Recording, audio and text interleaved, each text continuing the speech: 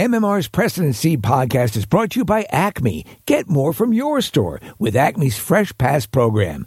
Acme Markets. Fresh food, local flavors.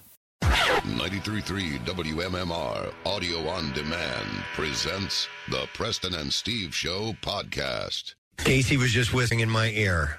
There's exciting news to share with our next guest. Oh. You guys don't know about it. He just told me about it. Oh, very nice. So I think this is really cool. But first, we want to welcome him, a good friend of the show. We are happy to have on the program, Mr. Kevin Smith. Hey. Via Zoom. Hey, Kev, good morning. Good morning, kids. This is an historic trip into the Preston and Steve Show. You know, many times I've phoned in. Many times I've been in the room. It's the first time I'll ever be able to smoke weed. While we're doing the interview. Wake and bake, man. It's 6 a.m. in L.A. Oh, I've been up since 4, my friend. Well, yeah, we have as well. So no, that's a wonderful thing. And you're in a room that obviously you have your collectibles behind you. It's we love the hat, which has a Viking-esque horn thing going on. Yep. His boobies, my cow from all the. Oh yes. Oh, turn it around. If I turn around, you see the face. There we go. Love it. I never wear a hat the right way. That's a rare photo. When I die, kids, clip that photo of my hat spun the right way because there's maybe 3 on the planet ever. Okay. Has anybody ever made an egg a movie muffin for you before? They have. We at the movies pop-ups that we've done, including we did one in Philly at one point. We've done the egg of movie muffins. We've done the cock smoker chicken sandwiches. We did one on a movies pop-up out here in Hollywood on 420 for a couple days. It went insanely well. There we had Jason Lee come in at night. And we did an episode of Smodcast there. Like 200 people, which was fantastic. You can listen to it on Smodcast right now. He was so electric. Like, dude's always been great in the movies, but like live in front of people, he was wonderful. So we continue doing movies. We're bringing one to San Diego, one to Orlando 2 weeks from now, but at San Diego Comic-Con, we're taking over a whole place at Tin Roof and turning it into a movies for the whole weekend. It's going to be fun. Man, there's a great quick throwaway line from Chris Rock in Dogma where he goes, let's go talk about this over a chicken in a 2-piece. or biscuit in a 2-piece. I was just like, I love it, man. I love that you guys Rock, have that. Chris Rock, whatever happened to that guy? What happened to him? That's too much. Well, you know what? Listen, for Kevin Smith and for New Jersey and for, waking and baking and all that, I mean, these are the as they say in classical literature, the best of times. It's got to be rocking your world that this is happening where you were a wee fellow growing up, that you can access the all of this stuff. What was the shot? It was over a distillery somewhere, and not a distillery, a dispensary, and the line was like around the block. Belmar, yeah. Yeah, I don't know where that one was, but they were lining up like crazy. Crazy, yeah. Have you for the ganj? They've legalized marijuana, recreational marijuana in New Jersey, and yep. What do we have there? What are you showing? My own brand of weed that we make. It's called make Snoogans. Snoogans. Another one called Snoochie Boochies. Yes, of course. You have to have that. We make Berserker. We sell that out here in California. They sell it in Illinois, Oklahoma, a lot of weed legal states. But hopefully now that Jersey has gone legal, something that Jay and Silent Bob never dreamed of. Right. It plays into Clerks 3. In Clerks 3, Jay and Silent Bob have turned the RST video into a weed store because it's weed legal in New Jersey now. That's great. So they go legit in Clerks 3. I mean, I saw a writing on the wall. Once the state went legal, I was like, our boys have to kind of catch up. All right. So, it's we've been talking about opening a dispensary in Jersey as well, because Lord knows we've been positioned for the last almost 30 years.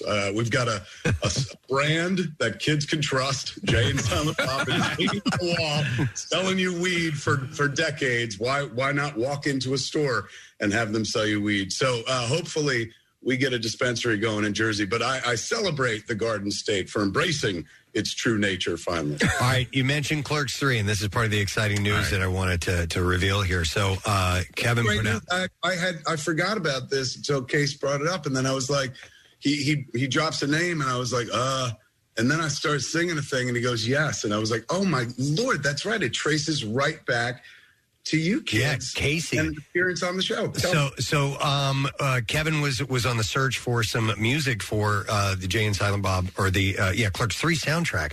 And Casey was like, I think I know who we can put him in touch with that would be perfect, because he was looking for something cool, unique, had a really unique style to it. Underground vibe. So Casey recommended Froggy. Wow. Perfect. To Kevin Smith. And Kevin, they're going to be in the soundtrack, right? We're in the movie.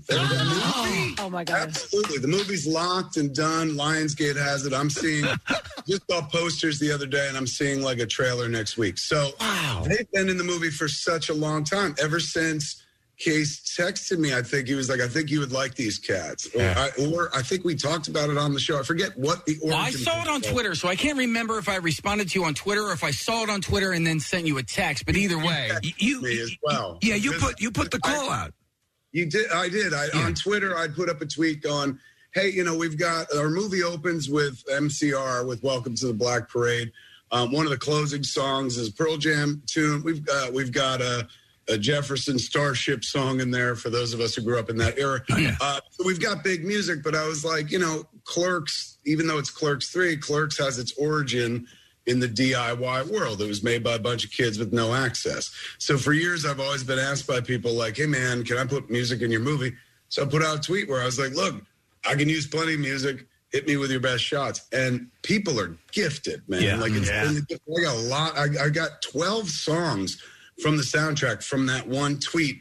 All of them radio ready. All of them, I ain't doing anybody any favors. They're legitimately making my art better by being included. One of the suggestions came from Case, was like, there are these 3 kids who are like a power trio, and they did this song like 7-Eleven nachos. I was like, we're not a 7-Eleven. I was biased because I was like, we're not a 7-Eleven. We're a quick service. I'll give it a shot. And it is so raw and pure. It's basically like a song version of the first movie I made. We have nothing going for us but talent, raw talent, and 3 instruments. We don't have any expensive equipment. We don't have a huge studio time.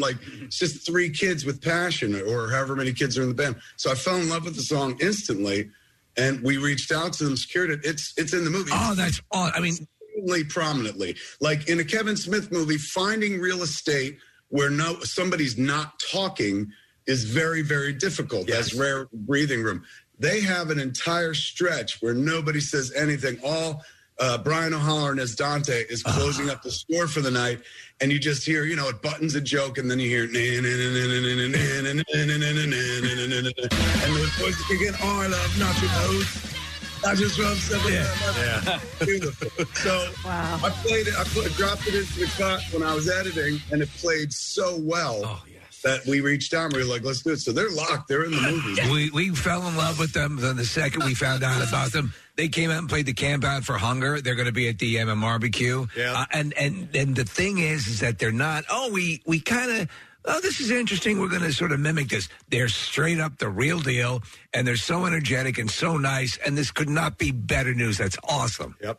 I'm sure, if they're true punk, I'm sure they're disgusted by the fact that they're on a Kevin Smith soundtrack. But it truly gives, it blends insanely well with the film because, again, this is the 3rd iteration of a Clerks movie. And, I started this 30 years ago almost, 29 years ago at this point. So, I can't lay claim to any sort of punk rock aesthetic anymore. I've been around long enough that even if I'm not part of the establishment, I am the establishment. Any sort of artistry that lends you an authenticity to the work, even if it's their authenticity, and people listen to that piece of music and kind of transpose their feelings about that with their feelings about the original Clerks, it all gels very nicely as you watch it. It's very, obviously I'm speaking like a stoner. You know that. Well, in the documentary about you, which I love, by the way, Malcolm Ingram's documentary Clerk, it was so good. It's so good. And so Clerks and everything about it is obviously the foundation, the bedrock of what your career has become. I mean, can you even...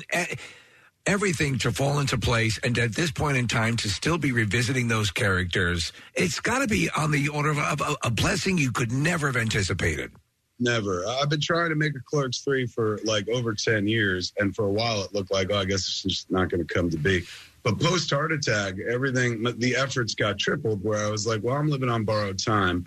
If I hope to get anything done, I better get it done ASAP. You can't just be like, well, we'll get around to that. Right. You got to think about it, like get to it sooner rather than later. And thankfully, Clerks 3 kind of came together. It turned into a beautiful movie. We take it out this fall.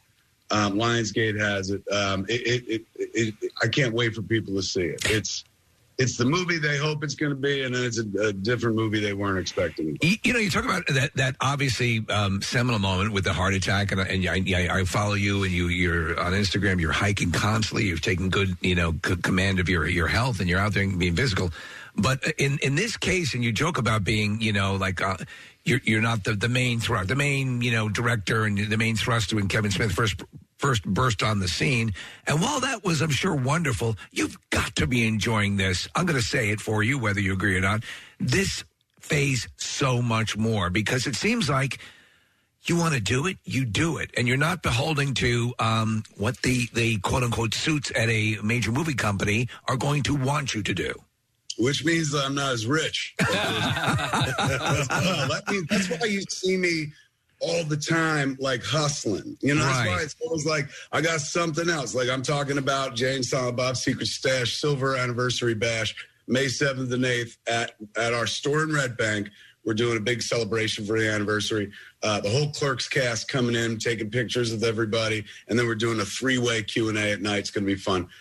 So tickets at steesmod.com. So that's one thing I'm working on. Another thing I'm working on, Jay and Silent Bob slippers. Oh, my God. Oh, my God. Kevin just they look great. Just their faces. Jay and Silent Bob slippers. This, to me, I know other people feel like, you total whore. You become crusty. But the idea, you know how many themed slippers I've bought in my life? Yeah. So these go on sale very, very soon at jayandsilentbob.com. They've done, look at this, man. This guy, Chogrin, did this thing called Guru Askew. It's made of felt. It's like pamphlet. Oh, my God. It's got a furry thing, and it's kind of me holding up all the things like a bullhorn for directing the movie. There's a clerk script, microphone for talking. We make a lot of merch because I don't have one of those respectable Hollywood gigs where they pay a lot of money to do one thing and do it well. I will never be able to do any one thing well. I'm a jack of all trades, master of none, so I spin a lot of plates. That's why it's like I got Clerks 3 this summer. Last summer, Masters of the Universe came out. I'm working on a TV show with my kid right now. We're in the midst of getting ready for Stash Bash. Like, I got to spin a lot of plates because I don't do the standard thing. It's not a complaint. It's really like I couldn't even do the standard thing if I wanted to. That takes talent. So I'm holding on by my fingertips in this career. I've been in almost 30 years at this point. And so you've always been a hustler, right? You've always, from day one. So that, and we sense you enjoy that. That's part of the thing. So it seems like you're right in your element. There was my wife, who I love her to death, but she rarely, goes, "Hey, good for you" or anything. She's like, just do whatever you do, make sure everything's paid off on time. So the other day, I was telling her about this.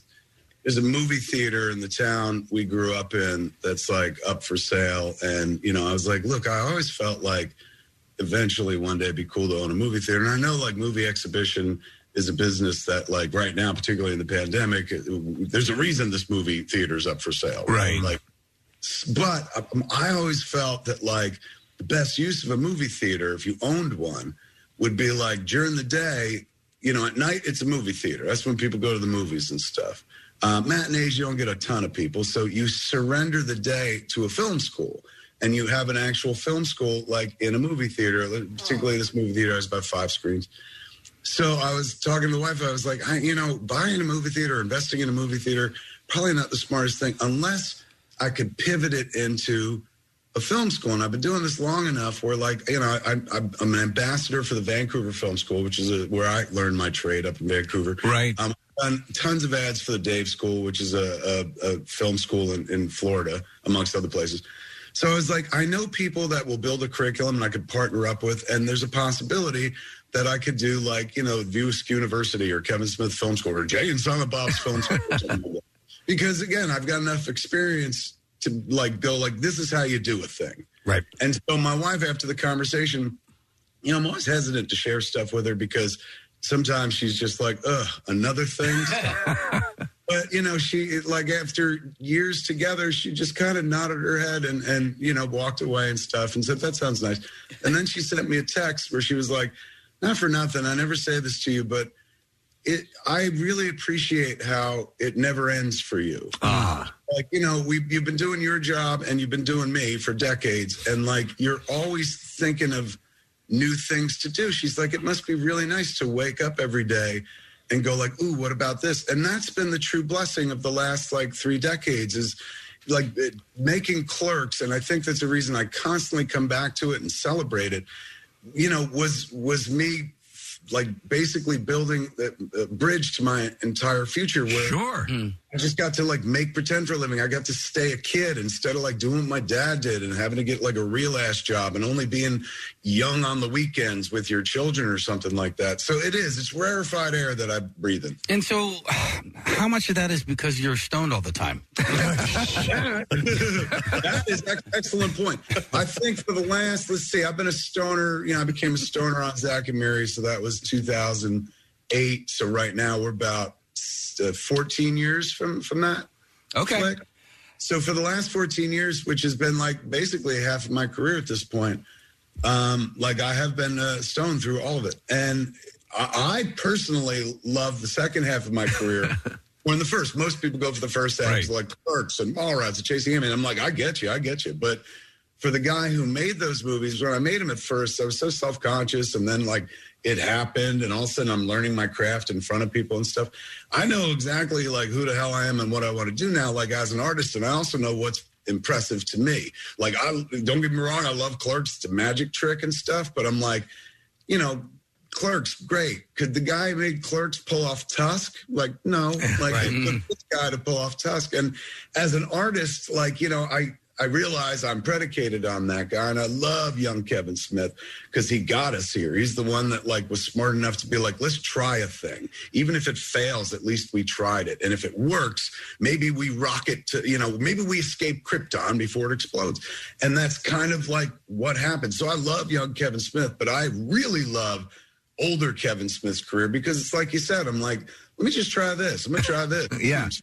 But it's not all predicated on whimsy. I mean, all of it's whimsical, but a lot of it is like me figuring out, all right, how do I make the next meal? How do I pay the next bill? Because most of the stuff I do is very short-lived, like camp. You go to camp for a couple months, then it's done. You got to figure out a new project. I don't have a career that's like steady paycheck all the time. I got to figure out like where the next meal's coming from. And I just try to make it as creative for myself as possible and fun for others. Well, you've hit the point where you've got that perfect trade-off. You do have that, okay, I got to hustle, but you have more autonomy than you've ever had, A, and then yes. and B, you're obviously more fulfilled than you ever were. And it's a point in your life, I've had it, where you sort of say, the guy I was, I forgive that guy. I'm happy that guy existed because it got me to where I am now, which I really feel comfortable and confident with.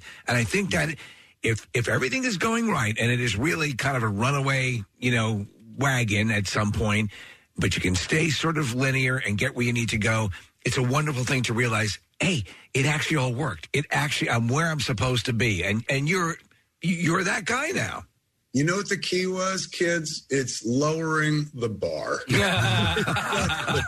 It helps. A lot of people like shoot for the moon, but I'm like, put the bar on the ground, step over it, and that's accomplishment too. Yeah. So I'll tell you what, yeah. My goals were small enough. Each one was like not a mountain I had to climb, but like a hill that like maybe took a little wind out of me. But by the time I got to the top, I was like, huzzah. That's a hiker's philosophy. Modify your expectations, which is what my wife did when we got married. She's been very happy for over 20 years. By the way, a belated happy birthday to her. You took her to see Funny Girl on Broadway. And was it Beanie... No, not Baby Newirth. No. Who's playing Beanie Feldstein? Who played Monica Lewinsky in that series? How was it? She was so wonderful and book smart. Jonah Hill's sister, is it not? I loved it. I loved Funny Girl, and I thought Beanie was great. Full admission, I never saw the original, so I've never seen the Barbra Streisand performance. But for me, the whole thing was a discovery because I was like, oh, that's where I knew 3 of the songs. I was like, this is where they came from? Yeah. And it's a wonderful musical, very main character focused. It all sits very squarely on the shoulders of your lead. If your lead doesn't work, the whole show doesn't work.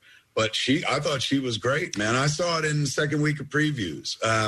We took the wife. We bought tickets to go see the Matthew Broderick and Sarah Jessica Parker, Neil Simon Plaza Suite show. Yeah, classic. And we bought tickets for the Funny Girl as backup. But they wound up canceling the other show because they both got COVID. Matthew Broderick. That's right. And then I kept saying to my wife, I was like, they're married. If he's got it, how is she not got it? A day later, she got it too. Right. Our backup show became the main show, and it was absolutely wonderful. If you get a chance to go to New York, kids, go check out Beanie Feldstein and Funny Girls. Yeah. It's wonderful. I was actually up there probably a week before you, seeing Hugh Jackman as the Music Man. That was my second show that I was going to if we had one more day. How was it? It was awesome. And it's so funny because I wasn't, or at least I didn't think I was familiar with the musical. And then every single time they broke in the song, I'm like, oh, I know this song. I know this song. But the one song I was familiar with was because it was sung in Wedding Singer. Yeah. And then Shapoopy, I was like, oh my God, yeah, Family Guy. So I had no idea how entrenched the Music Man has been in my pop culture life. And Hugh Jackman, it's just it's unfair how wonderful that guy is, and he's just super talented. He's super good looking. I hear he's really nice, Come on, man. He's super nice. I met him once and I went to his house and he lives in Manhattan on the West Side Highway. He's got the top few floors of this apartment building and beautiful views, fantastic. And he said, I was like, when I came in, I was like, this must have been paid for by Wolverine. Right. He goes, and he's very specifically X-Men 3. And I was like, good to know, man. This is how you live. Well, he's wonderful. Him and his wife, such sweet people, man. They sat there and listened to my heart attack story for a half hour, and they were at least pretended to be interested in stuff. I was meeting with him about Mitch Albom was making a hockey movie, and Mitch knows Hugh somehow, and for a red hot minute, Hugh was gonna do it, and so I went over to meet with him, and it couldn't have been a sweeter dude. So when I saw the show going up in New York City, I was like, what a dream for this guy, man. He leaves his apartment, takes a cab, maybe 10 minutes, and goes to work every night, and then the show's over, he goes back to his own home. He's not staying in some hotel. He's got That's wild. X-Men pad and stuff. But such a nice guy, deserves it. He's very, very sweet. Kevin, I want to ask you about Kilroy was here and the whole mechanism behind that and the NFT stuff. And can you explain what you have going on with that? Yeah, we're releasing with the good folks at Secret through their Legend DAO. We're releasing Kilroy was here as a NFT series, 5,555 generative pieces of Kilroy art. So you get the movie, you get everything behind the scenes and stuff, but you get this piece of art that's your Kilroy. And so, most things we own, we don't own, right? Right. You do something, you own a copy, it's not really yours. This is your copy. The ownership is a big deal in the world of cryptoverse and blockchain and stuff. And not only that, but this piece of art it's your own version of Kilroy. The thing that makes me excited about it is we're encouraging everybody with their piece of art, take it and make a thing, make a short, make a cartoon, make a short film, just like we did with Kilroy. Kilroy is a series of shorts put together. It's an anthology horror film. So the idea is you make a short from your version of Kilroy, which you own, and then we're going to put that together in the sequel, and I'll shoot a framing device. And so our sequel is generated by the people who buy the artwork in the first place. Wow. You can take art collector and consumer to collaborator. So it's a fun thing. If you're somebody who's like, look, I want to get noticed in the business of film, this is the easiest, quickest way to do it, man, because you make a short, it's going to be good enough, especially if you're like, I hate Kevin Smith in his movies. I'm way more talented than him. It's like, great. Then here's your chance to actually prove it. Make a little Kilroy short that's better than anyone we did. It's going to go in a movie right next to the ones that I got to do. And you know me, I'm loud. I talk about everything I do, so it's going to get exposure. So to me, I'm like, this is a great way in for a film school kid. But it's fun for the folks in the world of NFTs because there's never been a film minted as an NFT. We're the first. And so first to the door. But also, like, in the world of NFTs, in the crypto universe, the cryptoverse and the metaverse, I nothing but love, where people have been like, yes, this is the future. And when we announced it like a year ago, and when we recently announced what we're doing with the drop, which happens in May, a lot of folks that I used to work with in the studio system have reached out to be like, we're watching, because everyone wants to come into the space. They see it as the next playground. I had a feeling, because it's so unique. And I know that this, again, it's like the Wild West right now with these things. And everyone who professes to have a real grasp of it really seems to not have a real grasp of it. So it'll be curious to see how it works out. It's true. Web3 is going to be a real interesting time creatively, as, people are figuring out, that they can monetize their own futures. I mean, you could literally monetize your own future and create your own currency at this point on. So, for some people, NFTs are a scam. I've heard all manner of people talking about it, having opinions and whatnot. I always think of it as fine art. You walk into a gallery in New York, and there's some people willing to pay like $20,000 for some paint splashed on a canvas.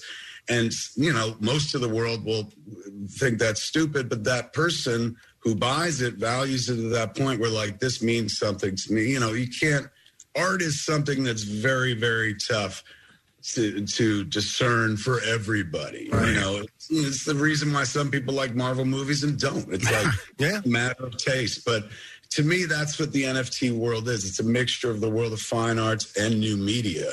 And the idea that, you could collaborate in this field. I couldn't do... we just made Clerks 3 with Lionsgate. If I turned around to Lionsgate and says, I want to release this movie as an NFT, they'd be like, you're out of your mind.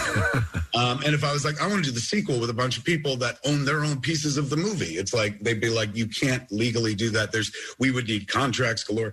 In this new medium, you can play and you can try things and be experimental. So it's fun. It's just one more thing to play in. And hopefully people don't see it as threatening and come and play as well. Yeah. So speaking of playing, Kevin, I have a hockey-related question for you. I went up and saw the Devils. I'd never been to the Prudential Center before, and I went up and saw a game.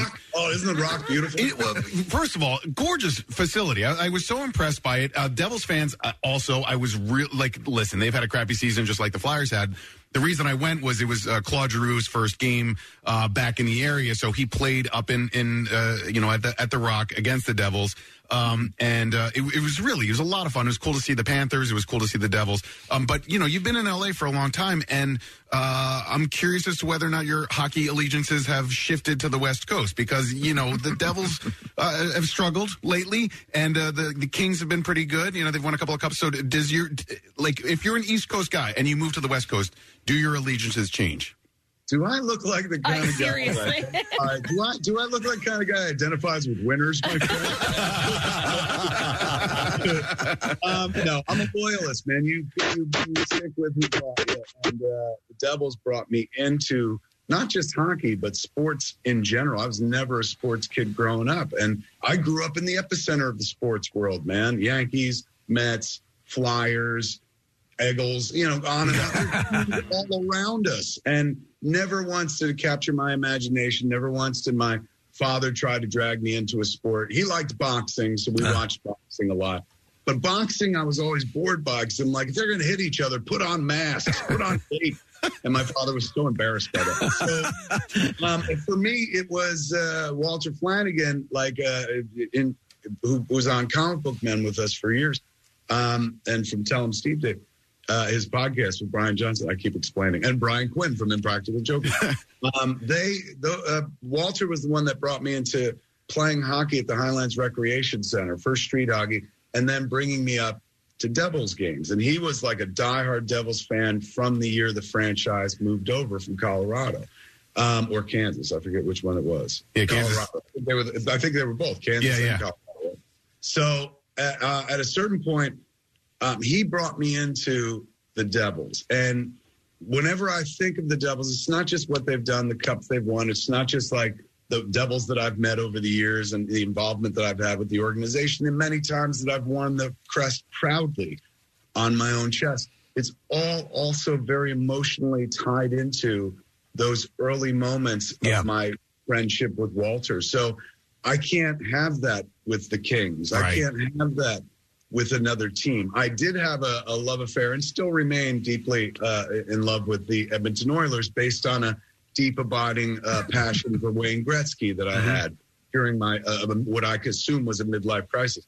But leaving the Devils behind, adopting a new team is just not in the cards for me. You know, on a certain level, I'm sure there will be a piece of my body wearing some piece of Devils paraphernalia when they close the lid on the possible world.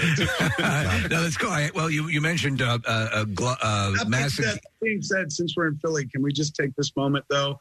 While we were making Clerks 3, like, you know, how I direct now is I don't really direct. And you ask any critic, they'll tell you, like, he hasn't been doing it for years. But I host the movie, and there's a lot of speeches. Like, I'm always telling everybody where we are. I narrate the whole movie and let them know and stuff.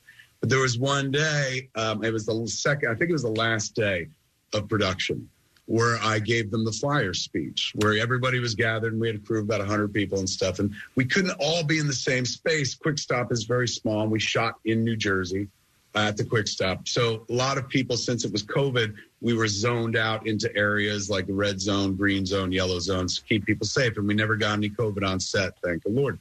We never got shut down. Getting shut down would have been tough for us because we were a low-budget movie. So we would gather people outside. We owned the street for like 2 weeks, so the street was shut down. So we bring everybody outside. And I gave them a speech where I said, look, I was like, some people in the area might remember this. Some people are hockey fans will know this. If you're a Flyers fan, you definitely know this. I was like, there's a great man named Freddie Shiro who wrote on the chalkboard before the Flyers went on to win their first cup a profound quote that I've deeply loved my whole life, and I think it's applicable here. Win together today, and we will walk together forever. I was like, what we're doing right now, this is it. We just spent all of our time making what people are going to see as Clerks 3 for good or for bad. And this is it. And we're about to hopefully stick the landing. And together, like, I'll remember all of you because we win together today. You will be beside me for the rest of my life, whether I see you or not. You are the people with whom I did the thing I wanted to do. I ascended. So I thank you for this very important Freddie Shiro moment in our lives. And some people got it, and some people are like, geez, can't this guy just, like, make a movie? Shut up. No, it's great. Well, we have to ask, because you did mention capes and masks, superhero-wise. What did you think of the Batman, Matt Reeves, the Batman? Is the Batman movie that as a kid I dreamed about. Absolutely. Like, not as a kid, because when I was a kid, it was Adam West. Right. But, you know, from the 80s forward, late 80s forward, from Frank Miller's Dark Knight Returns forward, you know, you were like, man, why can't they just treat it seriously? And Chris Nolan did that, and you were like, wow, what a deadly serious treatment of the character. And I would say Zack Snyder did also deadly treatment, serious the character. And now Matt Reeves is doing the same thing. Everybody wants to make him work in the real world. Zack Snyder less so. His was definitely more comic booky and with missiles and stuff like that. Not a criticism. Don't want to hear from the Snyderverse people. I love those movies. Yeah. But the Batman is like, let's make it as absolutely realistic as possible, kind of like that Batman Earth One book that they did a few years ago that Jeff Johns did. Right. Like, make it pragmatic, make it understandable. He may be rich, but it's not like everything. He's got a gadget for everything. He's more a guy in self-styled armor, figuring it out. They took a year to approach. I thought it was wonderful. It was better than any Batman movie I could have made. That it was sensational, and the whole tone and the fact that he spends about 85% of the movie in as Batman. Is a guy who wants to be Batman more than he wants to be Bruce Wayne. Yeah. Yeah, it was amazing. My only beef with the movie is very tiny beef, and it was more humorous than anything else. Is they got those two scenes where he shows up at the door, and he's like, "You know who I am?" And they're like, "Yeah, you're Batman," and then you give him crap, and he punches people. And then he shows up as Bruce Wayne and goes, "You know who I am?" And they're like, "Bruce Wayne." And I know it's meant to illustrate that, like, boy, that mask, difference or whatever. I just wanted him to change his voice a little bit. Right.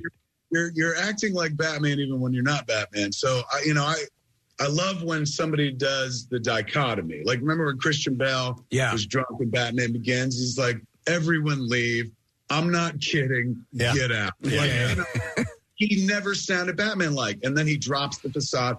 Ben had a wonderful moment in Batman v Superman, I think it was, where, Misty, Lex Luthor's assistant, I think it was, comes looking for him. Maybe Misty is the wrong name. And opens the door, and he's trying to put a tracer in the electronics room. And then he's like, "Oh, I got lost looking for the bathroom." And he's like, "I like those shoes." Like, that's it did not sound like Batman. So, and Michael Keaton had his kind of distracted Bruce Wayne. Yes. Right. I look forward to his forthcoming Batman in The Flash. But his take on Bruce Wayne was Bruce Wayne was baffled as Bruce Wayne, and he was himself as Batman, and he also lowered his voice as Batman. And this was the first time that an actor didn't differentiate with one scene, or the director, I can't lay it up to actors' feet, didn't differentiate with one scene where you're like, all right, there's Bruce Wayne and there's Batman. But that works in this movie because it's year 2 and he's still figuring out how to do this.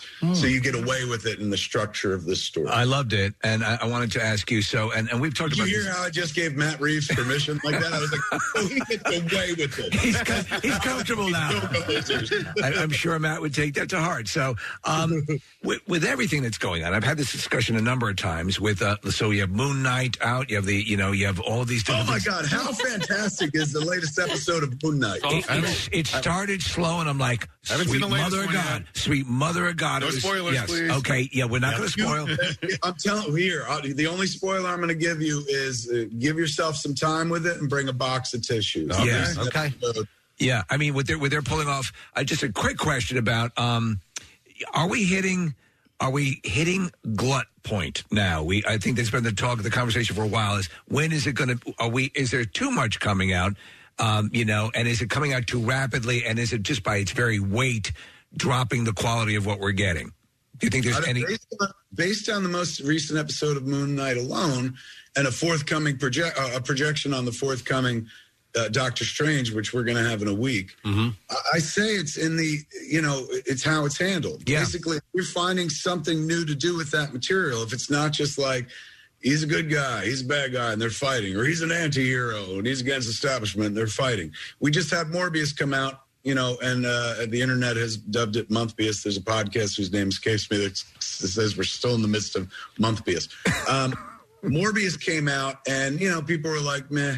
Like, nobody really cared. The Batman came out before, and people were like, yeah. Now, what's the difference? Many differences between the characters and stuff, but Morbius is a brand new story nobody's heard, and the Batman is an old story that we all know, including villains that have been done before. The difference is how the material is handled. Matt Reeves, elevated the Batman into something where people are like, yeah, this is a well thought out story, and a take on the character that, even though it's familiar, it's brand new to me. Whereas Morbius was a brand new character with a brand new take, but the way it was handled, I guess people didn't go for it. So I liked it. I don't think there's such a thing as a glut. I think it's basically if something is well done or there's a new approach to it. And in the most recent episode of Moon Knight, it elevates the genre where you're like, look, I know what this thing was supposed to be coming into it. This is way better. Yeah. This is way deeper. The thing I thought they were going to give me, they gave me something even better. And if you could find a way to do that, then there's no such thing as too much. But not everything is going to be the latest episode of Moon Knight.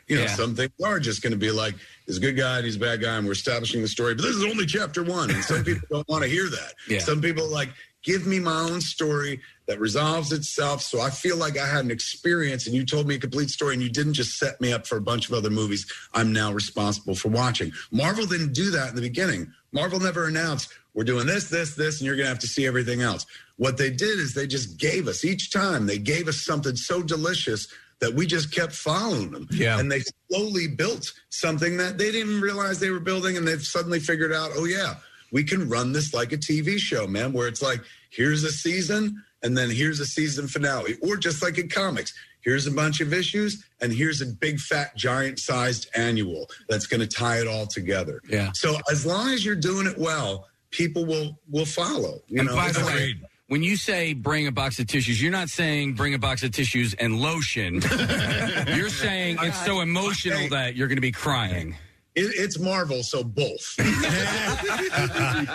definitely this one, it's more emotional than anything else. But as a storyteller, for me, it was more celebratory because, like, at the end of it, they stuck the landing where I was like, I can't believe this is where they're taking Moon Knight. I'm here for it. Awesome. It'll rock your world, definitely. I love it. All right, listen, Kev, we got to break because we got to a contest we got to stay on time with. But just a reminder, Jay and Silent Bob's Secret Stash Silver Anniversary Bash, Saturday, May 7th, so a week from tomorrow. Excellent. And Sunday as well. So Mother's Day is going to be there in Red Bank, and you can get tickets at smodcast.com. The whole Clerks cast is going to be there, right? Yeah, we're all taking pictures. Brian, Jeff, Marilyn, Trevor from Clerks 2, played Elias, me, Jay, bunch of other cats. We take pictures with you in front of the fake Quick Stop in the back of Jay and Silent Bob's Secret Stash. And then at night, we do a show at the Atlantic Highlands Movie Theater, three-way Q&A, which is a really fun thing. Awesome. So, yeah, Love it. Smod.com is where they can get tickets. Philly, it is an hour-and-a-half drive from you. You can do Yeah, it. it's close. Yep. Yes, you got to come down. Absolutely. All right, brother. We love you. Thank you for coming on. Thank you for putting Froggy in your movie. Yeah. We're stoked about that. Thank you for the suggestion, man. I'm telling you, like, it made the movie better. It was a great suggestion, Case. I appreciate it. Excellent. All right, Kevin Smith. Thanks, Kevin. We'll see you, man. How cool is that? I mean, that sounds frigging real. They're going to be Casey. If you missed the earlier part of the interview, Kevin is putting this song, 7-Eleven Nachos from Froggy in Clerks 3, per Casey's suggestion. Pretty badass. All right, we got to take a break. We'll come back in a second when we return to the B File. Get social with Preston and Steve. Find us on Instagram, Twitter, Facebook, and TikTok. And coming soon to OnlyFans. I'm kidding.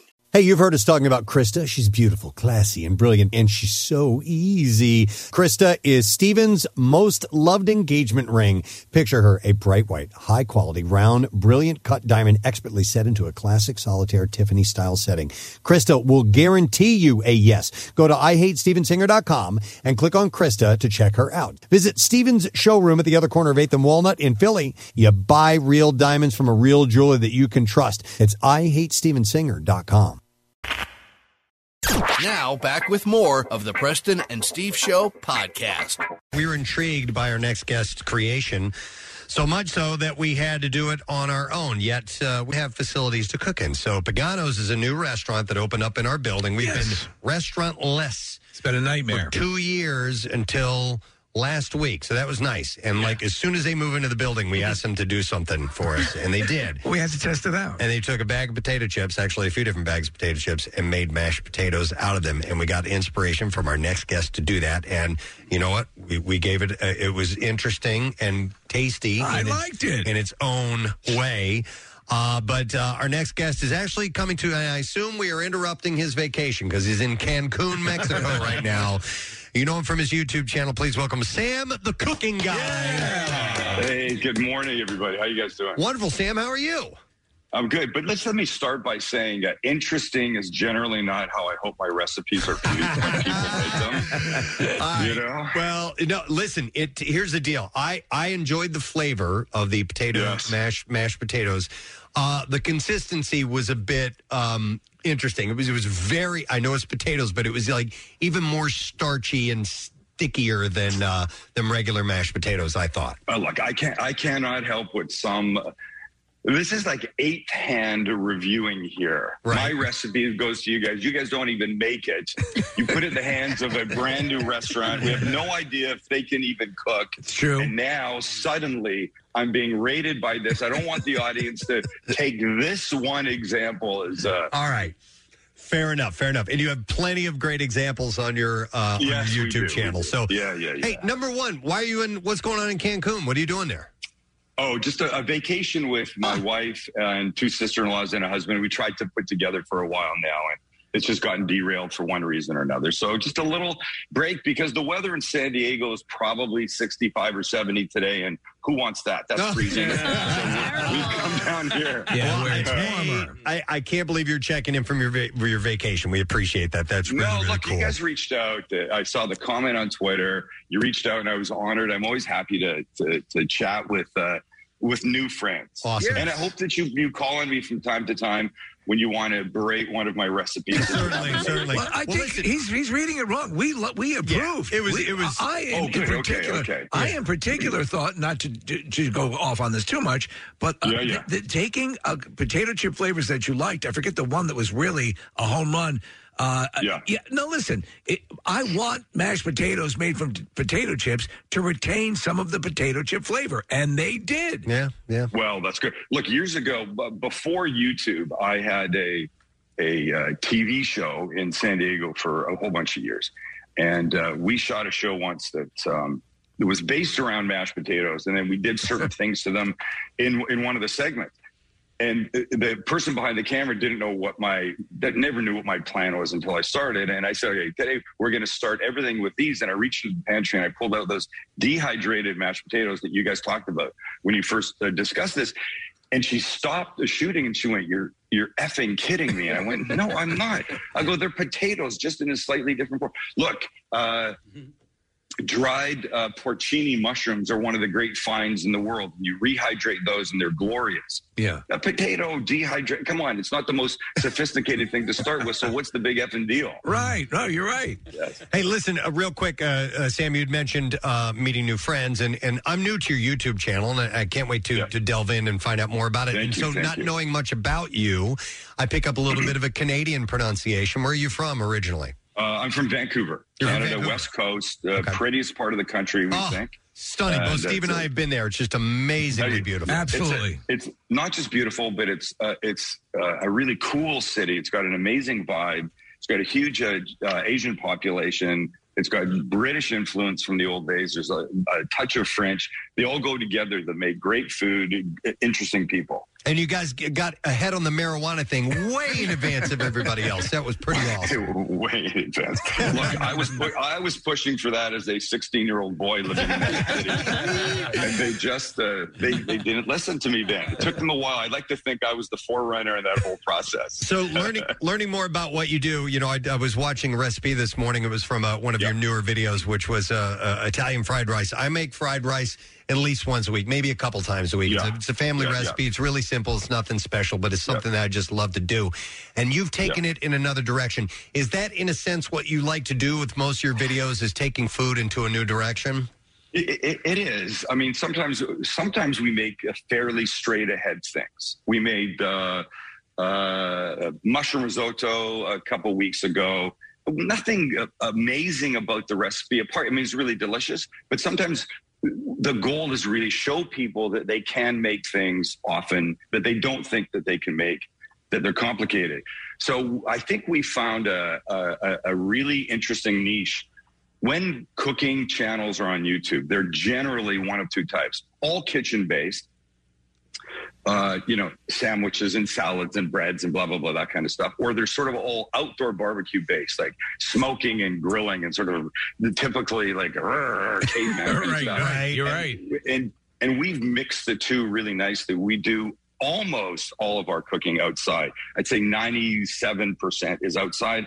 But things outside that then maybe need to go into the oven. We'll make a lasagna that you wouldn't normally make outside. But we like our outside. It's my home. We like the outside set. It looks better. The lighting's better. And you don't need to see me really put something in the oven. If I make a lasagna and I go, this needs to bake for 10 minutes, why do I have to turn around and put it in a stupid oven? Right. I really don't. So we do the grilling where We're part live fire show, smoking, grilling, charcoal, Santa Maria style grills, that. And then we're also the side that does make the lasagna, the risottos, that kind of thing. We like to do across the board, so there's a little bit for everybody. Well, you've got millions of subscribers, and there are loads of people doing different types of cooking on YouTube and other channels and here and there, and they always try to go after some kind of a hook, something that grabs you. And I was surprised, and I appreciated the fact that your presentation, or at least in the production, is very simple. It's very straight ahead. There's there's no magic editing, no little music, graphics and stuff. You keep it pretty simple and straight ahead, which is why I was kind of surprised you have the amount of people that subscribe, because I thought maybe there'd be more of a hook. But no, I'm assuming what it comes down to is you're just making good food. It's an interesting sort of half comment, half compliment, and half negative compliment. Your show is really basic. It's like a third grader can do it, and now I'm surprised that you have almost 3.5 million subscribers. I had a feeling you might take it like that. So look, we've been on YouTube since 2011, and in 2018 we had 30,000 subscribers. Middle of 2018. From the middle of 2018 to the middle of 2019, we went from 30,000 to 1 million. And then the next year, another million. The next year, another million. Wow. And I think what we do, you're right, there is nothing fancy. I do think, though, the technical work, the editing is beautiful. The work for our channel is as beautiful as any TV I've ever done, for a start.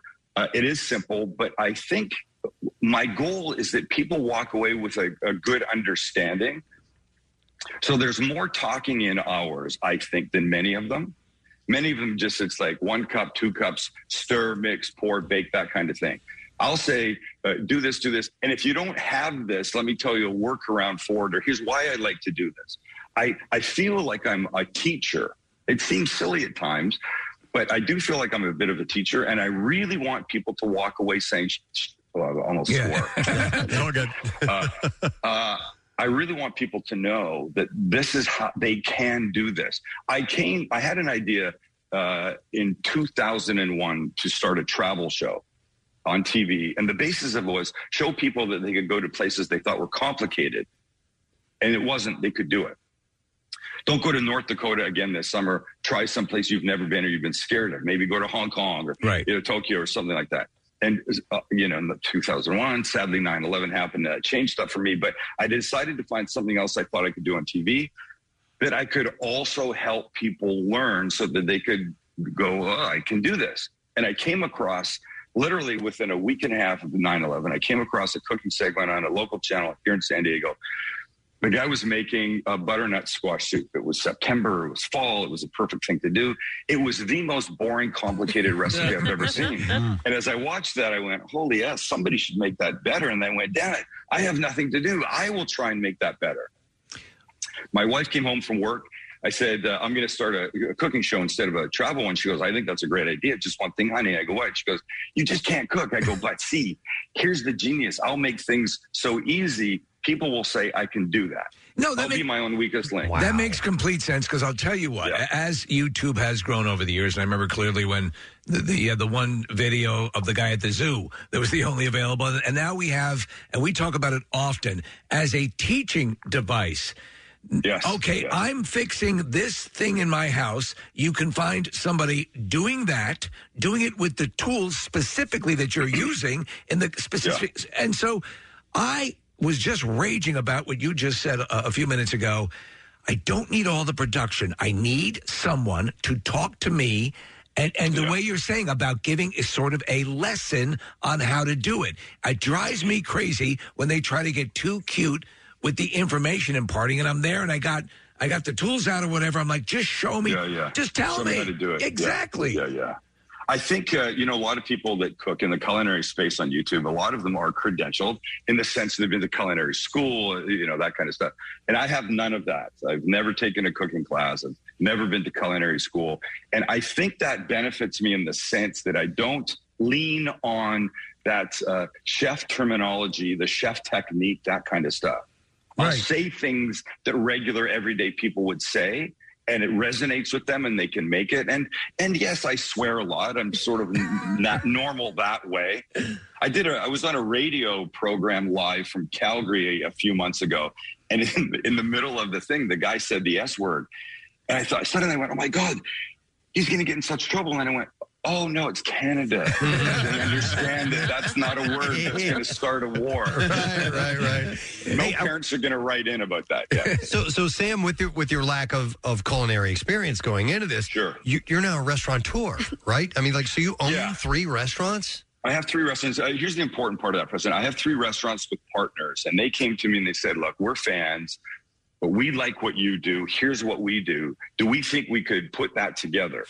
And I said, yes, but I'm not going to be the guy that's going to be on the line in the back every day. I can't do that. I don't want to do that. Right. When we run out of tomatoes, I'm not the guy to get them. Right. When Susie calls in sick, I'm not the guy that has to stand up, jump in on the line again that day. I say I have the best restaurant job in the business. I get to be the inspiration, the face, the brand, the food, the recipes. And they do their part and I do mine. And it's been a good relationship so far. There are so many business ventures that I wanted to get into where I'm like, can I not be the person that has to do all the stuff and just kind of give you guys some ideas or something like that? Yeah, I've never found any takers on that. Well, it's a little bit more complicated than that, Preston, but it's a great relationship. And I know you're kidding, but it's a business that I said forever I would not go into on my own because here's what I know. I don't know the restaurant business. And even though I have a successful YouTube following and, of course, a great following in San Diego, because this is where I started, I knew that I didn't know how to do that, which, unfortunately, a lot of people think it's about a dish or just a couple of recipes. Honey, your lasagna is so good, and that restaurant down the street is packed. If we had a restaurant, your lasagna is better, we'd be packed all the time. Right. Yeah, there's a little bit more to it than that. Speaking of joking... And a listener had emailed me to ask you about this, to find out about this. They wanted to know, what's your beef with Guy Fieri, and is it a joke? I've never met Guy Fieri. I am only jealous of his success. And he's such a public figure. Let him... his shoulders are strong enough that he can handle the jabs from a little 3.5 million YouTuber like me. Look, I think Guy Fieri on his show, Diners, Drive-Ins, and Dives, though it's not my particular style, his style. Yeah. It's a bit too over the top for me, but I think he's really good at what he does. Right. I think he brings that whole show alive. He does. He had a cooking show when he first won the Food Network star thing. He had a cooking show and he was in a kitchen and the refrigerator had a racing stripe on it. There was a pool table. They were trained to play up this whole bad boy thing. I didn't think he was very good at that because he's so over the top. That being said, no, I don't, of course I'm jealous of that success he's got. Come on. Well, who would you consider your muse in the culinary world? Who inspires you the most? Well, I do like Jamie Oliver quite a lot. He doesn't use the Naked Chef title anymore, but he has a very natural style. There's nothing forced about it. I like the way that he just feels like you feel like he's just putting stuff together. Right. And people will say that about me. And I don't think it's that I modeled myself after him. I think this is just the style that came out, once I started cooking on TV. I like him, and I'm old. So I remember, Julia Child, not really, but certainly enough of her, and a guy named Dan. He was called the Galloping Gourmet. Sure. We talk about him all the time, Sam. And he was the master of that sort of approach.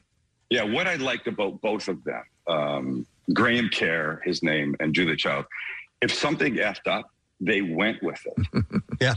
They didn't, I read once that Rachel Ray in one of her shows in the very beginning cut herself quite badly. They stopped the tape. They crazy glued it, which you can do. It's 100% safe. Put makeup on it, then rolled the tape back a little bit, and then carried on like it never happened. If that happens to me, I swear, if I drop something, we leave it in. If I burn myself, we leave it in. If I can't get something out of a pan, we leave it in. And people will come up to me and they go, one of the things we like is that you make us feel like it's okay to make mistakes in the kitchen. It's almost more encouraging than anything else. Yeah, I can see and that. So those two people had that style, and for that, I Sam, I remember one time seeing Julia Child. She was cutting a chicken, and she cut her hand open, so like the blood was spurting all over the place. Really, the crowd was going crazy. It was. Well, that was Saturday. You sure that wasn't Dan? You sure that wasn't Dan Aykroyd? You know, hindsight. Listen, speaking of the Food Network stars, Sam, does anybody, because of your look, does anybody think that you're Ted Allen from Chopped? Have you ever gotten mistaken? So there was a big food event in San Diego a few years ago, and there was this big party the night before. And I'm there, and Ted Allen's there, and somebody says, "Oh, let me introduce you to Ted Allen." So I walk up, they introduce me, and he goes, "I have a funny story about you." I go, "What?" He goes, "We were in a restaurant last night. We finished our dinner. We come outside. We're waiting for the car. We're on the street, and a woman comes up, and she says, 'Oh, my God, I'm the hugest fan. Would you sign a T-shirt for me?' And he goes, 'Of course.' And he goes, 'I'm feeling good inside.' And she walks to her car. She comes back. Somehow she had like a plain T-shirt in her car. And he goes, I sign it for her. I hand it to her, and she's so thankful. And she's walking down the street, and she gets about 2 doors down, and she turns around, and she goes, 'This doesn't say Sam the Cooking Guy.' And he goes, 'I didn't know who you were, and then I asked somebody, and now I see you.' And he goes, 'Yeah, I do think we kind of look alike.' So it's valid. That's fantastic. It's valid, 100%. Yeah, it's these dumb dopey glasses that I will now have to own for the rest of my life, or I won't look like me. It's your look. Don't screw with what's working. Like I'm okay with it. I'm okay. So, Sam, you've delved into the cheesesteak realm on the show. Yes, God, and please. Oh no, I feared this might come up. Yes, look, my next cookbook. May I show you? Yeah, please. Oh. Sam the Cooking Guy, Between the Buns. I love it. So tacos, hamburgers, sandwiches, burgers, and burritos. So there is a, by the way, if you pre-order this, you have a chance to win a virtual cooking class, private one, just me, you, and whoever you want. Nice. Wow. So there's a Philly steak sandwich in here. And I think one of the biggest problems people make is they overcook the meat. They cut the pieces too thick. They overcook the meat. They undercook the vegetables. Okay. You want the vegetables in here, the peppers and the onions, to be really well caramelized. Mm-hmm. And you can't do that in 2 seconds in a pan. And if you cut the meat too thick, when you take a bite, you get a big hunk of meat hanging off your lip that's no longer in the bread. Yep. And it's tough. You can't do that. It's funny you should bring that up. It's funny you bring that up because now you can use that as a Rorschach test here in Philadelphia, because whatever place you align with will say a lot. You know, it's sort of like a personality profile. I tend to agree. To me, the classic cheesesteak is thinly sliced meat, but there are people who love it the other way, and it's for the exact reason you mentioned. You pull out half the sandwich with every bite you take, but it probably exists in the pantheon of those, as with pizza. Whatever way works for you is the right way to make it. Do you know what I'm saying? Yeah. So before our YouTube channel style now, which are episodes that are 15-ish minutes long, sometimes much less. We had a version of it. It was called the Sam Livecast, and it was part talk show, like me at a desk talking like this. We did it live, and then I'd go in the kitchen and cook something. Back in those days, Tony Luke came to San Diego, and a friend of mine said, "Hey, do you want to do something with him?" And I said, "Of course." So he came to my house, and we had a dueling Philly cheesesteak competition. He did his version, which was damn good. I did my version that had a slight Asian, little Asian inspiration to us. I think mine was better. I'm just going to brag. Go there and say that. I don't think I could ever get Tony to say that, though. And though we've only met once, I think he was a really, really, really nice guy. He's a great guy. And, he's a friend of the show. It's great. So yes, I'll also say this for people listening. This is back to the teaching part. Thinly sliced meat cooked very quickly on a hot surface is much more forgiving in the end than big, fat, thick pieces. Yep. So if a first timer is out there trying to make a great Philly cheesesteak or any kind of cheesesteak, slice it thin. You'll find you won't F it up nearly as much as those thicker thumb-sized pieces of meat. Sage advice. Yeah. There you go. from a guy that never went to culinary school. Wow, it's impressive stuff. So, what are some of the newer things coming up that we can look forward to that you're tackling on the YouTube channel? Well, let's see. So, we just shot the other day. I think it was really fun. We bought 5 Instapots, lined them all up on the kitchen counter, and we started at one end. It put one thing in, and went back and showed how they turned out. And Instapots are great. Any type multi-cooker. So this will come out today, I think. It's Monday. I think it's today's episode. I wanted to get a handle on what you thought about the Instapot because my wife, I got her one. It was all the rage, I think, 2 years ago. The Instapot. Yeah. And so. I contend there's a lot more we can do with it, but it doesn't seem to be lighting her fire. But you believe in the Instapot? Look, in my personal life, I don't use one very often. Yeah. But then here's what we learned about the channel. It's not what I want. It's what the audience wants, right? In any business, it should be that. Here's what we made. In one, we made a short rib ragu in about, an hour, start to finish. Unbelievably delicious. Put it on pasta. We made a shrimp, chicken, and sausage jambalaya. Dump everything in, stir, close the lid, turn it on the rice cooker setting, which the Instapots do. Amazing. We made macaroni and cheese, a little truffle mac and cheese in one in about 10 minutes. Huh. We made pork ribs in half an hour in the Instapot. And then took them out and put them under the broiler for 5 minutes. I mean, you can't do that any other way. You really can't. Yeah. And that's using the pressure cooker setting. Okay. So it's impressive what you can do with these things. It depends on how you like to cook. My wife and I eat pretty simply. Dinner, all our kids are grown. So dinner for us is always a big ass salad with some protein on it. Chicken, shrimp, steak, that kind of thing. We like burgers. So I use a grill. I use my stovetop. I use, whatever. I don't really use an Instapot a whole lot in my personal life, but because it's just you. I think, like to me, I guess maybe that's what the reticence. It's just us. It's just two people, and you're always making an assload of stuff. Yeah, but do you make ribs? I mean, you don't see. Here's the thing that I get: people go, "Well, will you do an episode on cooking for one?" Yeah, I go, "Yeah." Go to the store and buy one stinking steak. You don't have to go to Costco. 140 pounds of ribeye. You don't. You can buy one freaking potato and make mashed potatoes for just you. Yeah, or F the potato, buy a bag of chips. Use that for your mashed potatoes. Make your mashed potatoes. You just brought up something that has bugged me about my wife for years. When we would make mashed potatoes, just the two of us before kids, she would buy 5 pounds of potatoes, make up mashed potatoes. I'm like, how many potatoes can you sit down and eat?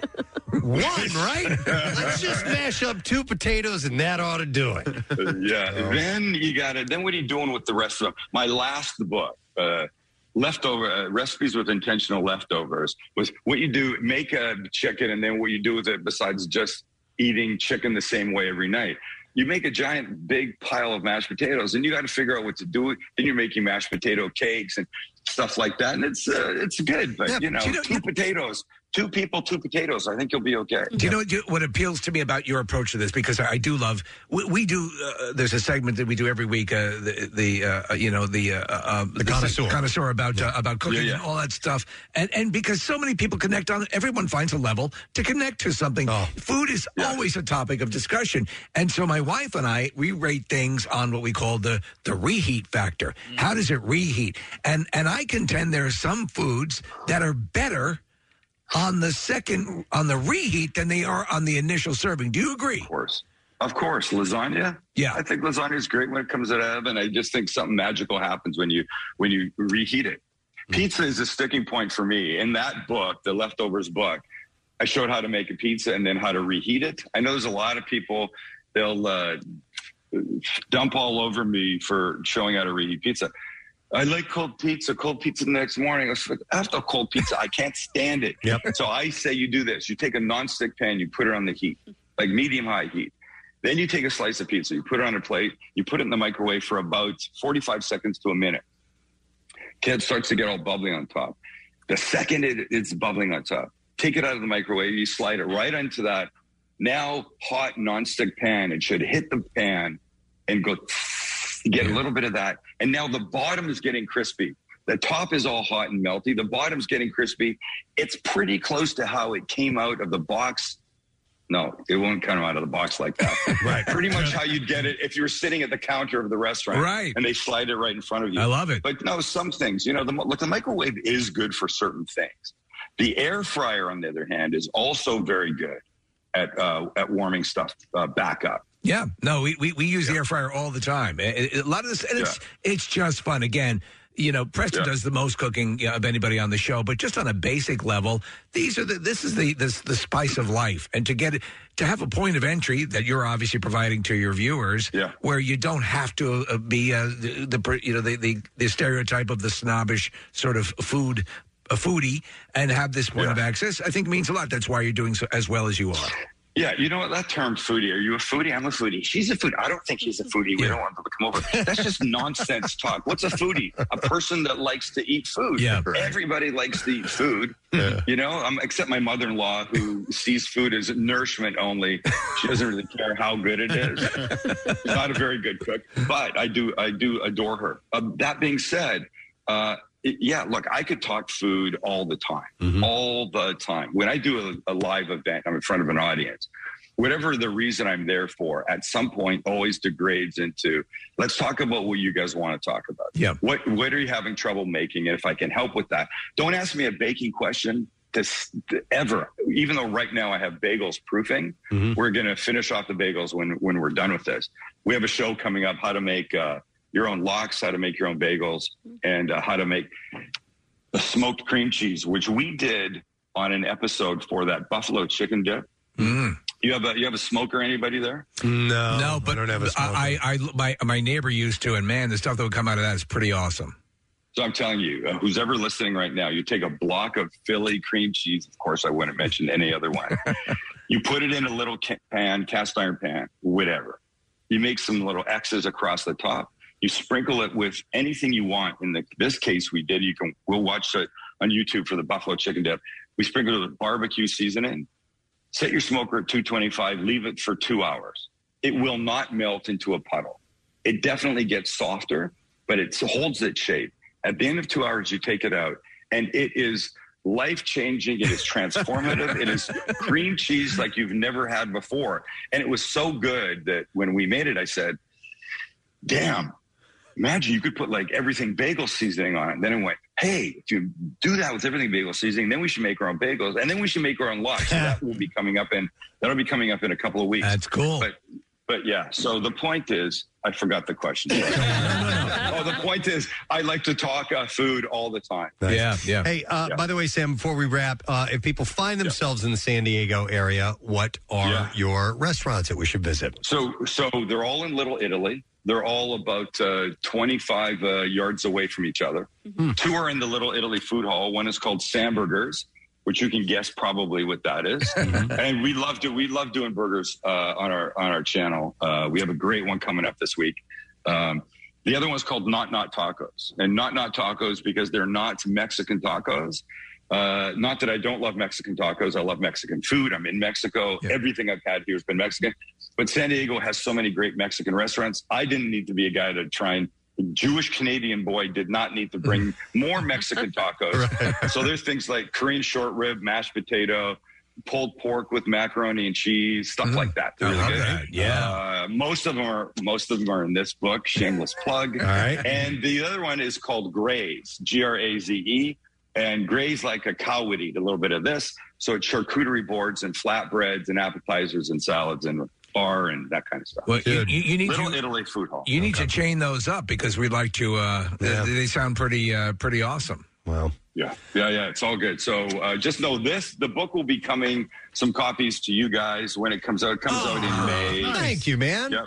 That's awesome. And for restaurant info and food info and all this, you go to thecookingguy.com or you go to the YouTube channel for all the stuff and go find my Philly versions, cheesesteak versions, and all the stuff we've been talking about It's all there. Everything's there. Well, good on you, man. You're a hell of a You guys are success. great. Hell of a success story. Yeah, thanks, man. That's Call really on cool. me anytime to answer food questions or all right, consider it done. Judge a debate. Yes, and resume vacation. All right, man. I'll go back. Thank Please you. bring the margaritas now. All right, Sam the cooking guy. Thanks, Sam. Take care, man. See you later. Oh my God, that's awesome, dude. Very conversive, very cool. No idea. Zero culinary experience at all, and just followed his passion. I guess he just liked doing it, and one thing led to another, and look at him. Huge success. That's really cool. Yeah. God bless. That you have to stick. He stuck with it, you know, and again, you said finding the hook, finding the high concept. I'm not a chef. This is how I'm going to prepare it. When I don't know about you guys, but when he was talking about the smoker, my mouth started to water. The way that he was describing it, and then the buffalo chicken dip and whatever the hell else, I was like, yeah, I'm in. A lot of things made my mouth water in that conversation.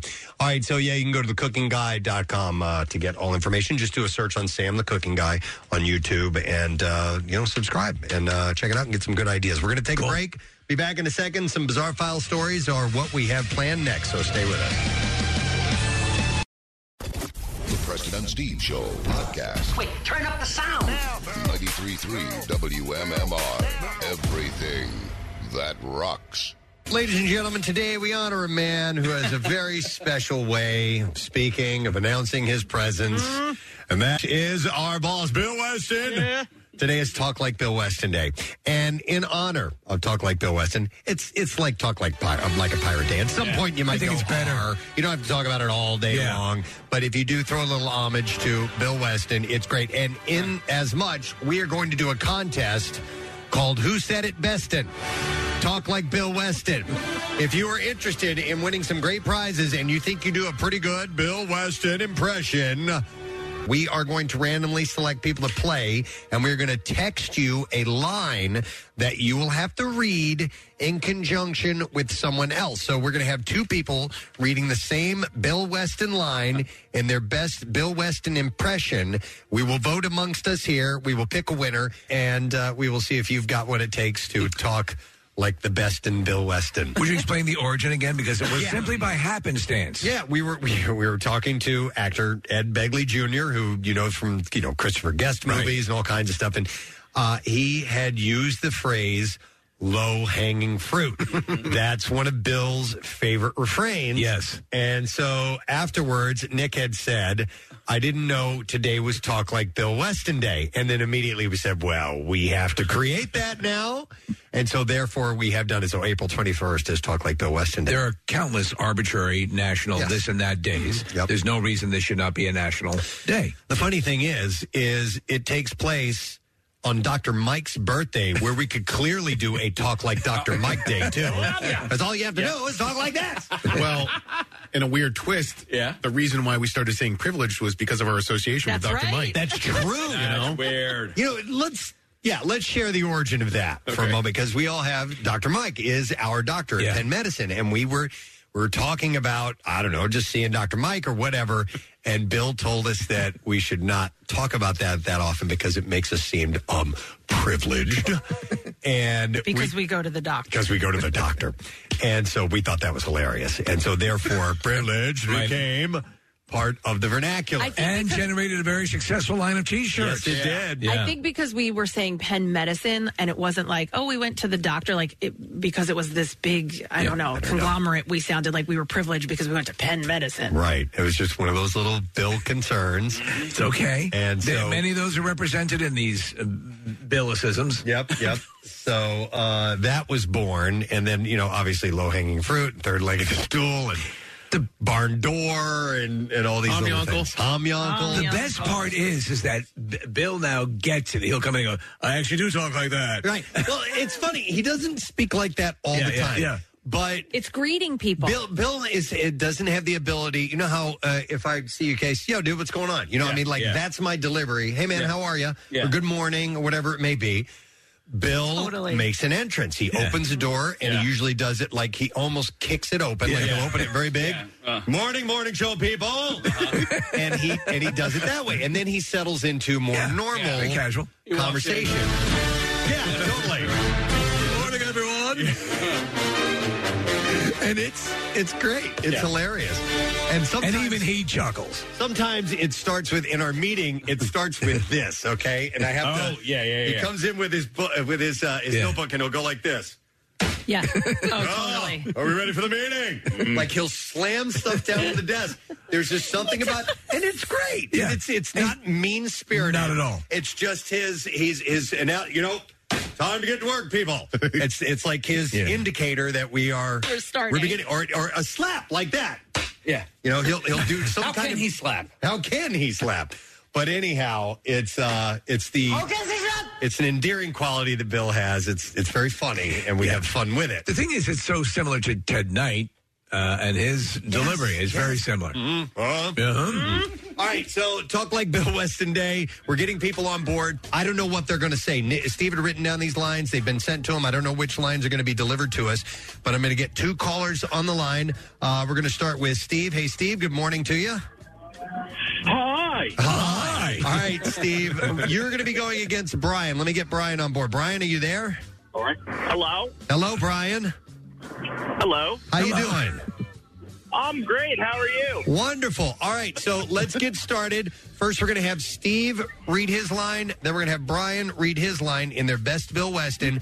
And then we'll take a vote amongst the 5 of us here in the studio and determine who our winner is. So, Steve, we're going to start with you. Give us your best Bill Weston. Religion. Not everyone has access to doctors. All right. That was really good. Brian? Because it's not... Yes. I'll explain after. Brian, let's hear your delivery, please. Privilege. Not everyone has access to doctors. Okay. Try a different riff on it. Yeah. Let's go. Nick, who do you vote for? The first guy. And Kathy? First guy. Steve. Yep. Steve. It's you. Steve's our winner. Sorry, Brian, we got to let you go. Steve, that was a wonderful Bill Weston, by the way. Thank you. All right, we're going to get 2 more callers on the line in just a second. Kenny, that is there. Hey, Kenny. Hey, what's going on? How you doing, buddy? Pretty good. How about you? Good, wonderful. Hang on. We're going to get you up against Brad. Hey, Brad, are you there? Yes. All right, Brad, we're doing our best Bill Weston. It's Talk Like Bill Weston Day. So, Brad, we're going to start with you. Give us your best Bill Weston line. All right. Being local is the third leg of the stool. All right. Being local is the third leg of the stool. Kenny, let's hear your Bill Weston. For MMR, being local is the third leg of the stool. All right. Casey, who are you going to vote for? Kenny or Brad went first? Brad did go first. I'm going to give the slight edge to Brad there. All right. Steve? I'm going to slight edge to Brad. How about Kathy? Brad. And Nick? Brad. Yeah, same here. Goes to Brad. Hey, look at the big green on Brad. All right. Some people call her Annabelle. The funny thing is that Santa impersonation is almost like Bill trying to do an impersonation of himself. Yeah, a little bit, yes. Because he starts to talk like this with a little bit of John Wayne. Yeah, he's doing a wonderful riff on Santa Claus, and it does sound a little John Wayne-esque. I can't believe that Bill doesn't like that because it's so funny. The comedy is like... I know it makes him cringe a little bit, but it's for me, that's the shining Bill Weston moment. Yeah. That call is the best. And he just, listen, he knows he thinks I'm full of crap when I say that, but I think that's a big indicator that you call up your boss and without even indicating what you wanted, he plays along. That's pretty cool. I thought so, too. On top of a Talk Like Bill Weston Day, a Talk Like Dr. Mike Day, we could even do a Talk Like Gary Lauer Day. Wow. God. Yeah. Oh, man. If that's even possible. Remember, the Gary Lauer prank phone call? No. Did you call him? Yeah, well, so we said Gary, we had him call Gary because Gary was being inappropriate, like, at an event. Oh, we had Bill call Gary. Yeah. Do you have that? Hang on. I got to find it, but yeah. And it was you, was it not? It was me. Yeah. So, again, we had him... It was like a reverse prank phone call because he was the one who made the phone call. He called the studio. Didn't realize he might have called the studio line, but yeah. Wait, I don't follow. What happened? All right, so the prank phone call. We had him call Gary because we had Bill call Gary. Yeah. So what he thought was Gary. What he thought was Gary. Oh, and it was actually Casey. Okay. Gary. So Gary's not actually involved in Not this? at all. No. Okay. Because you answer the phone, you go, Bill Weston! Bill Weston's on my phone or something like that. This is it right here. Okay, all right, hang on a second here. Here we go. Hello? Hello? Hello? Hello? Hello? I'm looking for Gary Lauer. This is Gary. Gary Lauer, this is Bill Weston at WMMR. Bill Weston! Hey, Bill! Hey, my man, Bill Weston! All right, hey, settle down. We need to settle down. This is kind of a serious call. Oh, Bill Weston! I can't believe you're calling my phone. Well, I had to chase it down from a couple different people to get to talk to you. It's about what happened at the Preston and Steve mixer at Parks. I had such a great time that night. I forgot my teeth. I didn't have my jam. Yeah. Hey. Well, here's hey. It's not even a gross impersonation. It's terrible. I love it. Oh, and by the way, was he not calling the studio line? That's it. Because Casey gave him the studio line, and we couldn't believe that Bill didn't recognize the studio line. We're going to do a two-parter on that. We're going to come back. We have a contest to complete.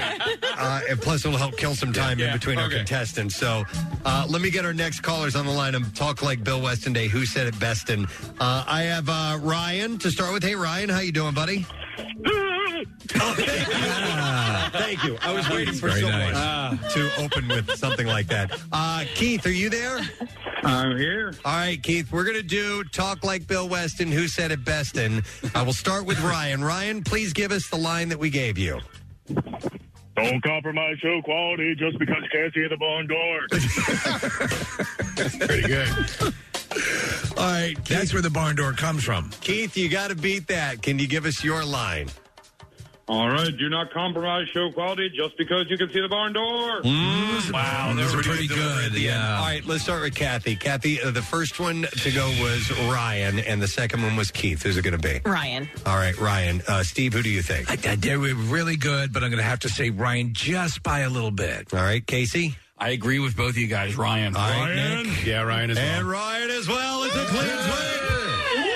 Thank you for your call, Keith. We appreciate it. But Good Ryan job. is our winner. Oh. All right, here's a little bit more of Casey pretending to be Gary Lauer when Bill had called him to talk him. I guess he had to chastise him a little bit. He acted up inappropriately a little bit at one of the mixers. Here we go. It's about what happened at the Preston and Steve mixer at Parks. I had such a great time that night. I forgot my teeth. I didn't have my jam. Yeah. Hey. Well, here's the problem, Gary. Wait, is there a problem? Yeah. Oh, I didn't bring my camera. I had a picture taken with Kathy Romano, but I didn't get a camera and I don't have email. Can Kathy print me out a picture? Because I got a picture with her and I got a picture with Marissa. I couldn't find Casey anywhere, but I got a picture with them, and I don't have email. Gary, I need you to stop talking and listen to me. I want to hear that last part again. Hang on. Gary, I need you to stop talking and listen to me. All right, we have to come back for part 3. We'll continue with the stammering. All right, we will go to our next two callers. We are going to have Horace. Hey, Horace, good morning. Good morning. Morning, Horace. All right, hang on. We're going to have you on board with Chris. Chris, good morning, buddy. Good morning. All right, so whoever said it Beston is going to be our winner. Horace, we're going to begin with you. Give us your Bill Weston line, please. This humyuggle thinks he's some kind of Susie cream cheese. This uncle thinks he's some kind of Susie cream cheese. Yeah. All right, Chris, let's hear yours, please. This homie uncle thinks he's some kind of Susie cream cheese. All right, we need to vote. Casey? The first one. Horace. Yes. All right, Steve. Though Chris did a fine job, because it's hard to hit that tone, I'm going to have to go with the first one. And Kathy. Horace. Yep. And Horace. Yeah. And Horace on me, too. That's a clean sweep. Chris kind of ended with a question in the voice, and therefore not quite Bill Weston-esque. All right, a little bit more of our Gary Lauer conversation with Bill Weston. Here we go. And I don't have email. Gary, I need you to stop talking and listen to me.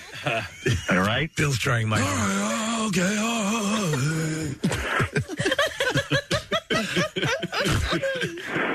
How you behaved at the mixer is causing problems.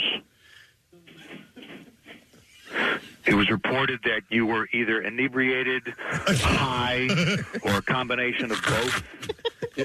I was so high and so drunk. I had such a good time, man. Pause. Ready? Here it is. Wait. Is this Casey?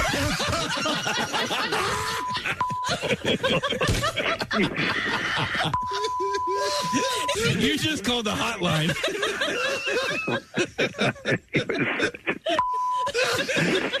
I need your consent. Can we play this on the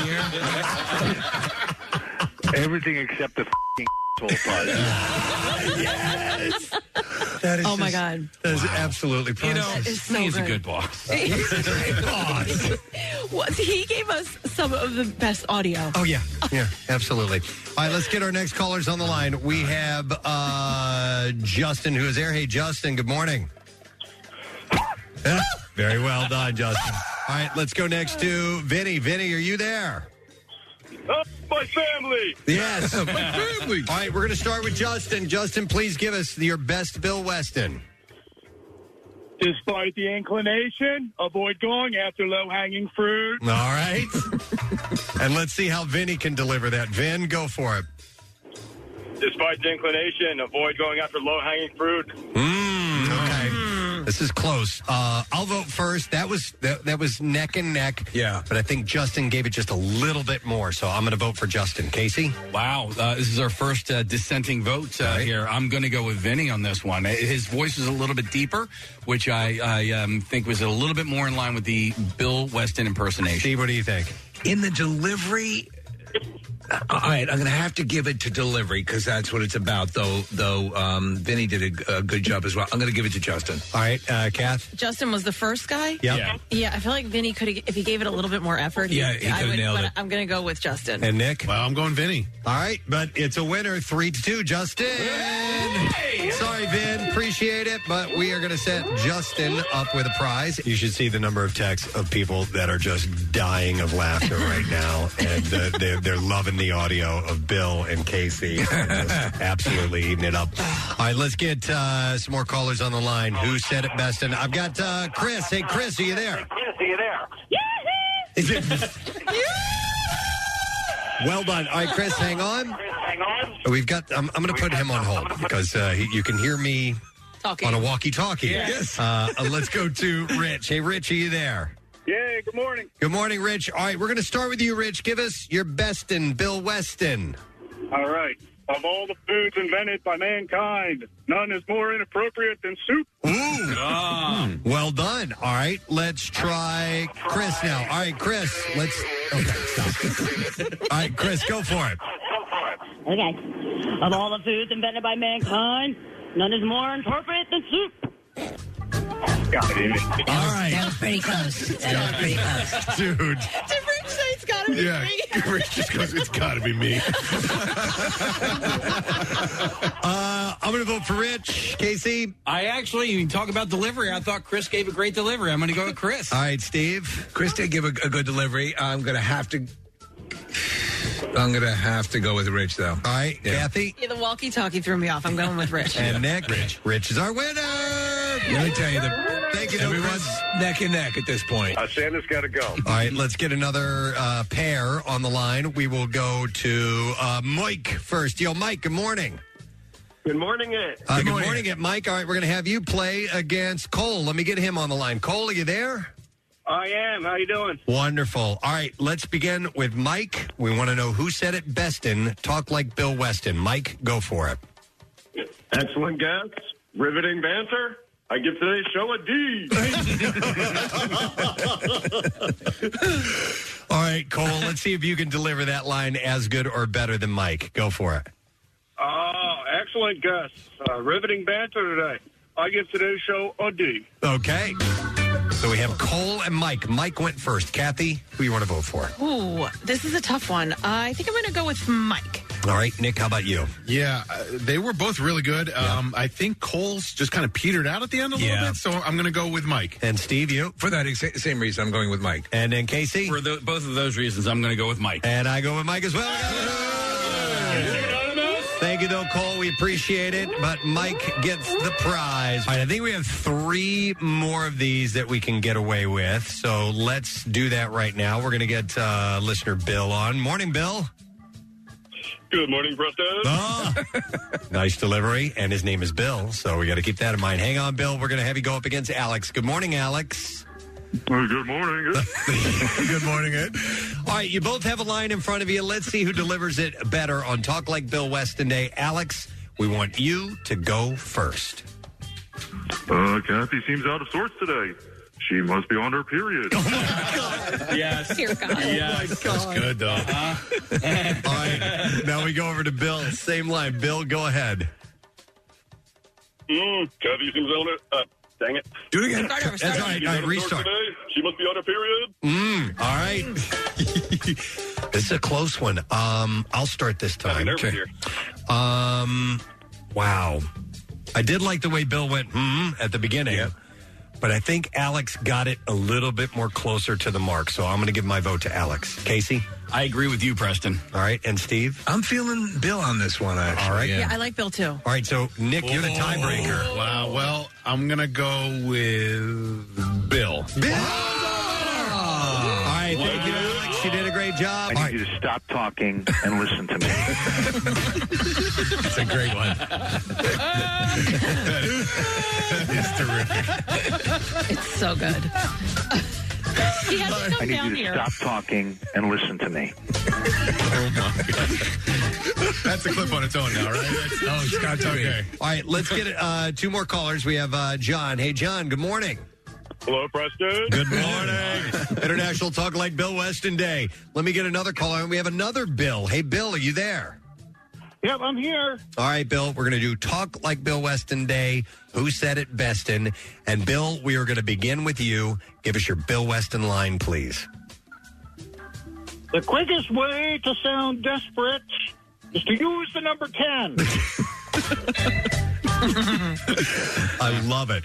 All right, let's see if John can top him. John, let's have it. The quickest way to sound desperate is to use number 10. Okay. You know what? Wow. John has a deeper voice, but I think Bill, me personally, I think Bill captured the essence a little bit more. I'm giving my vote to Bill. Nick? Bill's delivery was excellent, but his high voice threw me off, so I'm going John. All right, Kathy? John's who went second, right? Yep. Yeah, John. All right, Steve? I'm going with John went second? Yes. Yeah. Yep. You went with John? No, yeah, I went with John because Bill had the higher voice. Okay. Yeah, I agree with that. All right, Casey? Yeah, I agree with All him right, as well. sorry, Bill, you're out of there. But John Good, again. is a winner. I need you to stop talking and listen to me. And guess what? Ladies and gentlemen, before we get to our final 2 contestants, the man of the day is here. Bill Weston, man about town. You know, I had to come in here and tell you what a great game this is and how good you guys are at it. Because I was the Bill on the last call that you didn't pick. That was me. That's excellent job. Awesome. Were you the high You lost at your own contest. The best way to sound desperate is to use the number 10. Bill, I voted for you. Yeah. I said you got the essence. And I'm so mad because I went and told Marissa, I'm like, you should get Bill on the call and to do this contest. That's great. I figured you'd leave me on and I would complain about not winning the prize, but I was immediately hung up upon. And it was like, I got to walk in there and like say, hey, that was me. So you kind of did a Don Knotts, right? Yeah. I was just trying to throw you off. Yeah. That was Hey, great. hey, Bill. I need you to stop talking and listen to me. Do you remember that Gary call? Because I'd forgotten about it. I totally remember forgot. that was fairly early on. I'd only met Gary once at the Camp Out for Hunger where he gave me a bullet. He was giving He was handing out bullets at the Plymouth meeting. So I didn't realize, because Casey's impression was, passable, but, I could have hurt. I didn't know it at that point or recognize the hotline number, obviously. Yeah, boy, was that. Because somebody said he was acting like an idiot, and I had to get in and, oh, my God. Well, that's a good drop. I'm sure you're going to use that We'll use that a lot, yeah. Oh, yeah. It's good. Oh, yeah. And in fact, Casey, I know you're renaming that, but I want to hear that pause, Okay. the lip smack, and then the realization. Okay, you got to give me. Before we go to our, well, you know what? Let's do our last contest, and we'll do it on the way out. Just one more line. We have one more. I'm going to go to Mike. Good morning, Mike. Hey, how you doing? Wonderful. All right, Mike, you're going to be going up against another Bill. All right. Hey, Bill, are you there? Yeah, I'm here. All right, Bill. We have this last matchup. It's between you and Mike. We're going to start with Mike. Mike, it's Talk Like Bill Weston Day. Give us your best and go for it. Something's wrong here. Santa's got to go. Okay. We'll go next to Bill and see how he does. Bill, you give us the line. I don't know what you want from me. Santa's got to go. All right. What are we going to? Who are we going to vote for, Nick? They were both a little rushed, but I think that Bill actually did the better of the two Bills. Okay, Kathy. Correct. And Same. Steve. Yeah. There was an improv on the one performance. Casey? I've been come to known as, but I go with Bill as well. And I will go with Bill too. And we got our winner, Mike. Take the podium, bud. Bill beat you. Let's play back just this realization moment that Bill had when Kate found out. He realized that Casey was pranking him. Here we go. It was reported that you were either inebriated, high, or a combination of both. I was so high and so drunk. I had such a good time, man.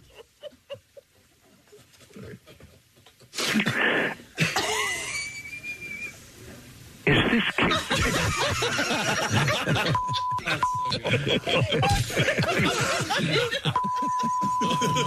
You just called the hotline.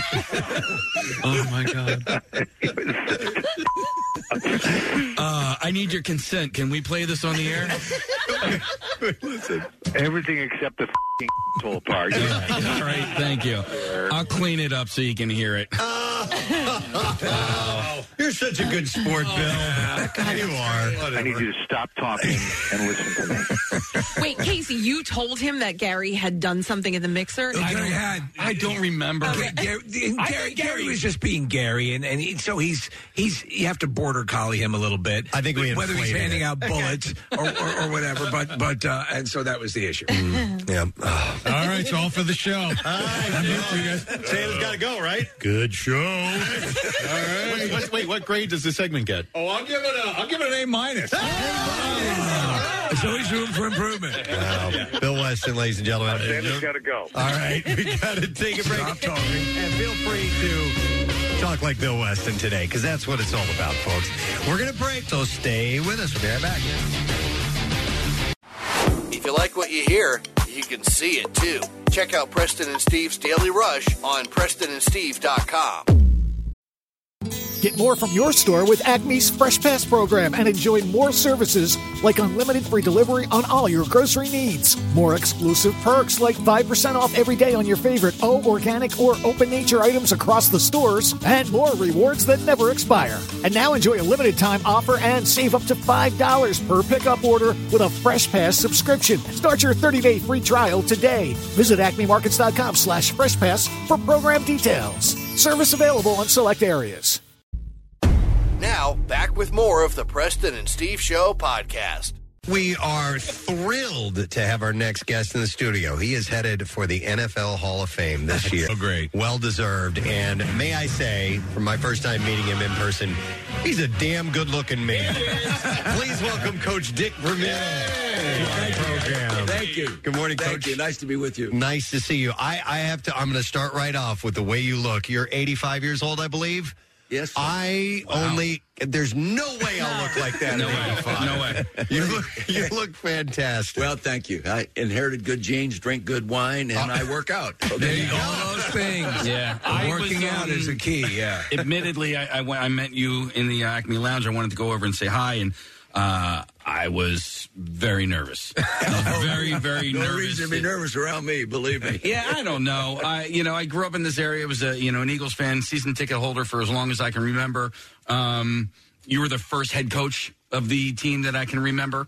So going in there, I was like, I don't say the wrong thing. So I just decided to not say much at all. It's probably great. You know what, though, I have to say, it's a funny thing because when I see you, I think of something that's burned in the minds of all of us on the show, at least Preston, I know, for years when we did the Camp Out for Hunger at the Adams Mark. Yeah, we would actually be camped in this parking lot for a week under the billboard with your face on it. Yes, Independence Blue Cross. Yes, I still represent them. Oh, there you go. We woke up every morning to a giant Dick Vermeil right in front of us. Did he give you a headache? No, it was a pleasant, warm smile. Yeah. We were only too happy to be there. But it absolutely was. Hey, congratulations on the Hall of Fame. The induction is in August, I believe. Yes, it is. First week in August. August 6th is the actual induction day. It's at noontime this year on a Saturday, so people can hold their celebration party Saturday night. Nice. You were telling us an interesting story off air. The first person to call you when word got out about that was who? One of them was Mario Andretti. Mario Andretti. Yeah, it was a big thrill to me because, I grew up in a garage, my dad's old garage right behind the house. He was in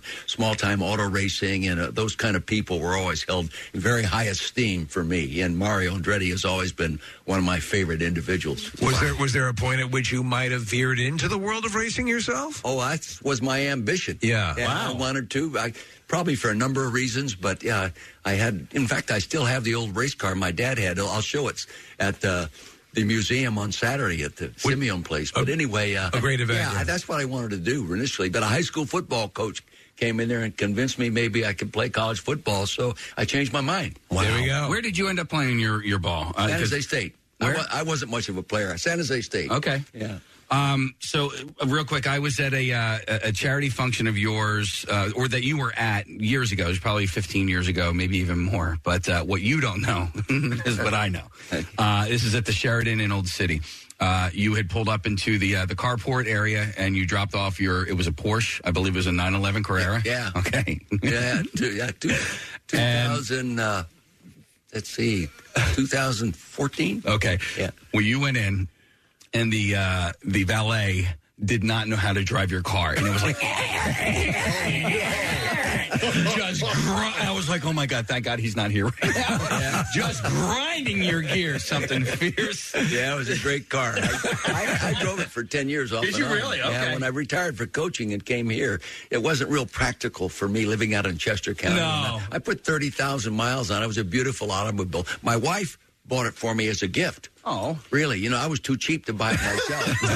She bought it for me as a gift, and I really loved the car. You probably could have I put scared 40,000. myself with it a few times. Yeah. You're in Chester County. That's a bit of a commute to get into the city. But, I lived in Bryn Mawr when I was coaching. Okay, when you were coaching, we you were in Bryn Mawr. actually moved into Chester County in 1987, believe it or not. So beautiful out there. Oh, yeah. I don't know what heaven looks like, but I think I'm living there. Yeah, it's just gorgeous. I do want to mention the event. We'll chat some more, but the 5th Annual Philadelphia Concours d'Elegance at the Simeon Foundation Automotive Museum is this weekend. It's Friday and Saturday. We were just talking about this museum, which is phenomenal. Well, Dr. Simeon had just passed away. Yeah. And we were talking about this amazing collection of vehicles that are there. And you're going to have the race car that you had mentioned. What kind of car is that? It's an old sprint car, the old black 7. Okay. It looks a lot better than it used to when it was a race car. I restored it to show it and display it and those kind of things, and I've donated it to the Sprint Car Hall of Fame in Knoxville, Iowa, because my dad's in that Hall of Fame.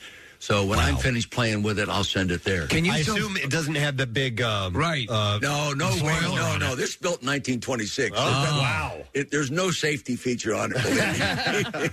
So tickets are available for the event. You can get them now. We will give some away in a little bit. But when are you going to be there, Coach? I'm there Friday night for the gala. Okay. We have a little Vermeil wine event there, and the people that volunteers and everything will be nice. Then Saturday from 10 to 3 o'clock is the display of the Carroll Shelby Cobras. Oh, my God. And the Viper. And the people that actually promoted and made Carroll Shelby Cobra cars worldwide famous are going to be there as well. Amazing. Did I hear you say off air that some of your grapes at your vineyard were damaged in the fire last year? Yeah, we lost all our red grapes in the 2020 forest fire. Yeah. The vines did not burn. They were damaged by the smoke. Now, we picked the Zinfandel and the Petite Syrah thinking they made it. about the third process with our winemakers in making that wine, they determined it was not the quality, and we had to dump it. So about $50,000 worth of grapes went. How precarious is that? Because there's the wine culture is a very. I don't drink, and yet I'm fascinated by wine culture. I'm the vineyards and the whole thing.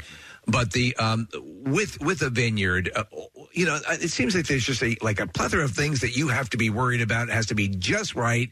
And you're constantly doing this sort of slalom. Is that a correct perception, or is it a little bit easier than we would think? No, you're right on. Yeah. You're right on. And it's so many variables that control the quality of the grape.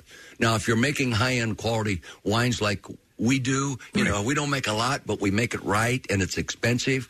And now we have over 470 club members, 135 here in Philadelphia. Wow. So it's very delicate, very, and I'm not an expert on it, believe me. Right. The vineyard I'm involved with, the Frediani vineyard, is a 170-acre vineyard today. My great-grandfather on the Italian side of my family owned 18 acres of it a long time ago. In fact, we still pick it. Really? But, there's a lot of issues. We've had forest fire problems.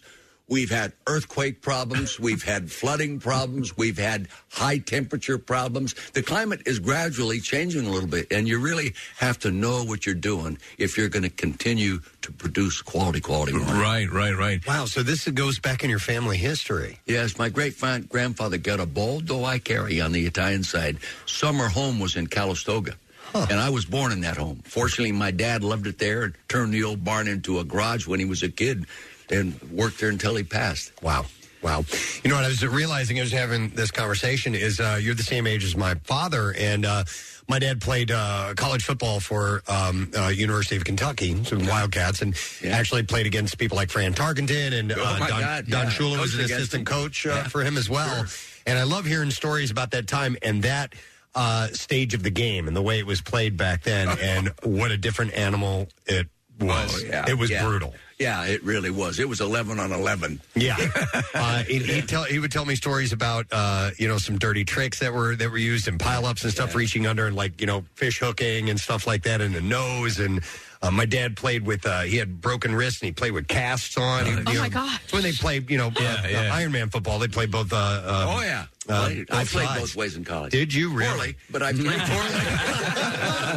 Did you come out unscathed, or were there any injuries along the way? No knee injuries or anything. I think there are more knee injuries and all that kind of stuff today in the modern game that we experienced in the earlier phases. I just think people are too fast for what bodies can handle. You know what I mean? Do you think that's it? That's what's exacerbating the knee injuries? What Casey's saying? The size of the athlete? Kids today grow up sitting in front of a computer. Yeah. I didn't know what one was until I went back into coaching. Really, and you grew up riding bicycles and doing all these activities outside. I have to think it adds to the quality of the strength and conditioning of your knees and your hips and everything around your body. But, I can't prove it, but I just think also the approach, less contact and everything within the practice sessions, shorter sessions and all that. I think sometimes it's defeating its own purpose because they aren't truly prepared for the tempo of the game then on Sunday. Just as an old man's opinion. Okay. I apologize in advance if you get tired of talking about this subject, but I'd like to ask you about January 11th, 1981, the championship game against the Dallas Cowboys. My dad was in attendance that game. He sat at the 40-yard line. He never had good seats to any Eagles games ever, but somehow scored tickets on the 40-yard line, and he contends that the loudest he ever heard the vet was when Wilbert Montgomery scored the touchdown, the winning touchdown, and ran for 40-plus yards to score that touchdown. What are your memories of that day and of that run in particular? Well, I remember the run specifically because it was put in the game plan to counter everything we'd been doing from shotgun formations and shifting and all that kind of stuff. And it was very predictable. If you got in specific formations against the Cowboys, they would be in specific type of man coverages where they're all watching the wide receiver spread.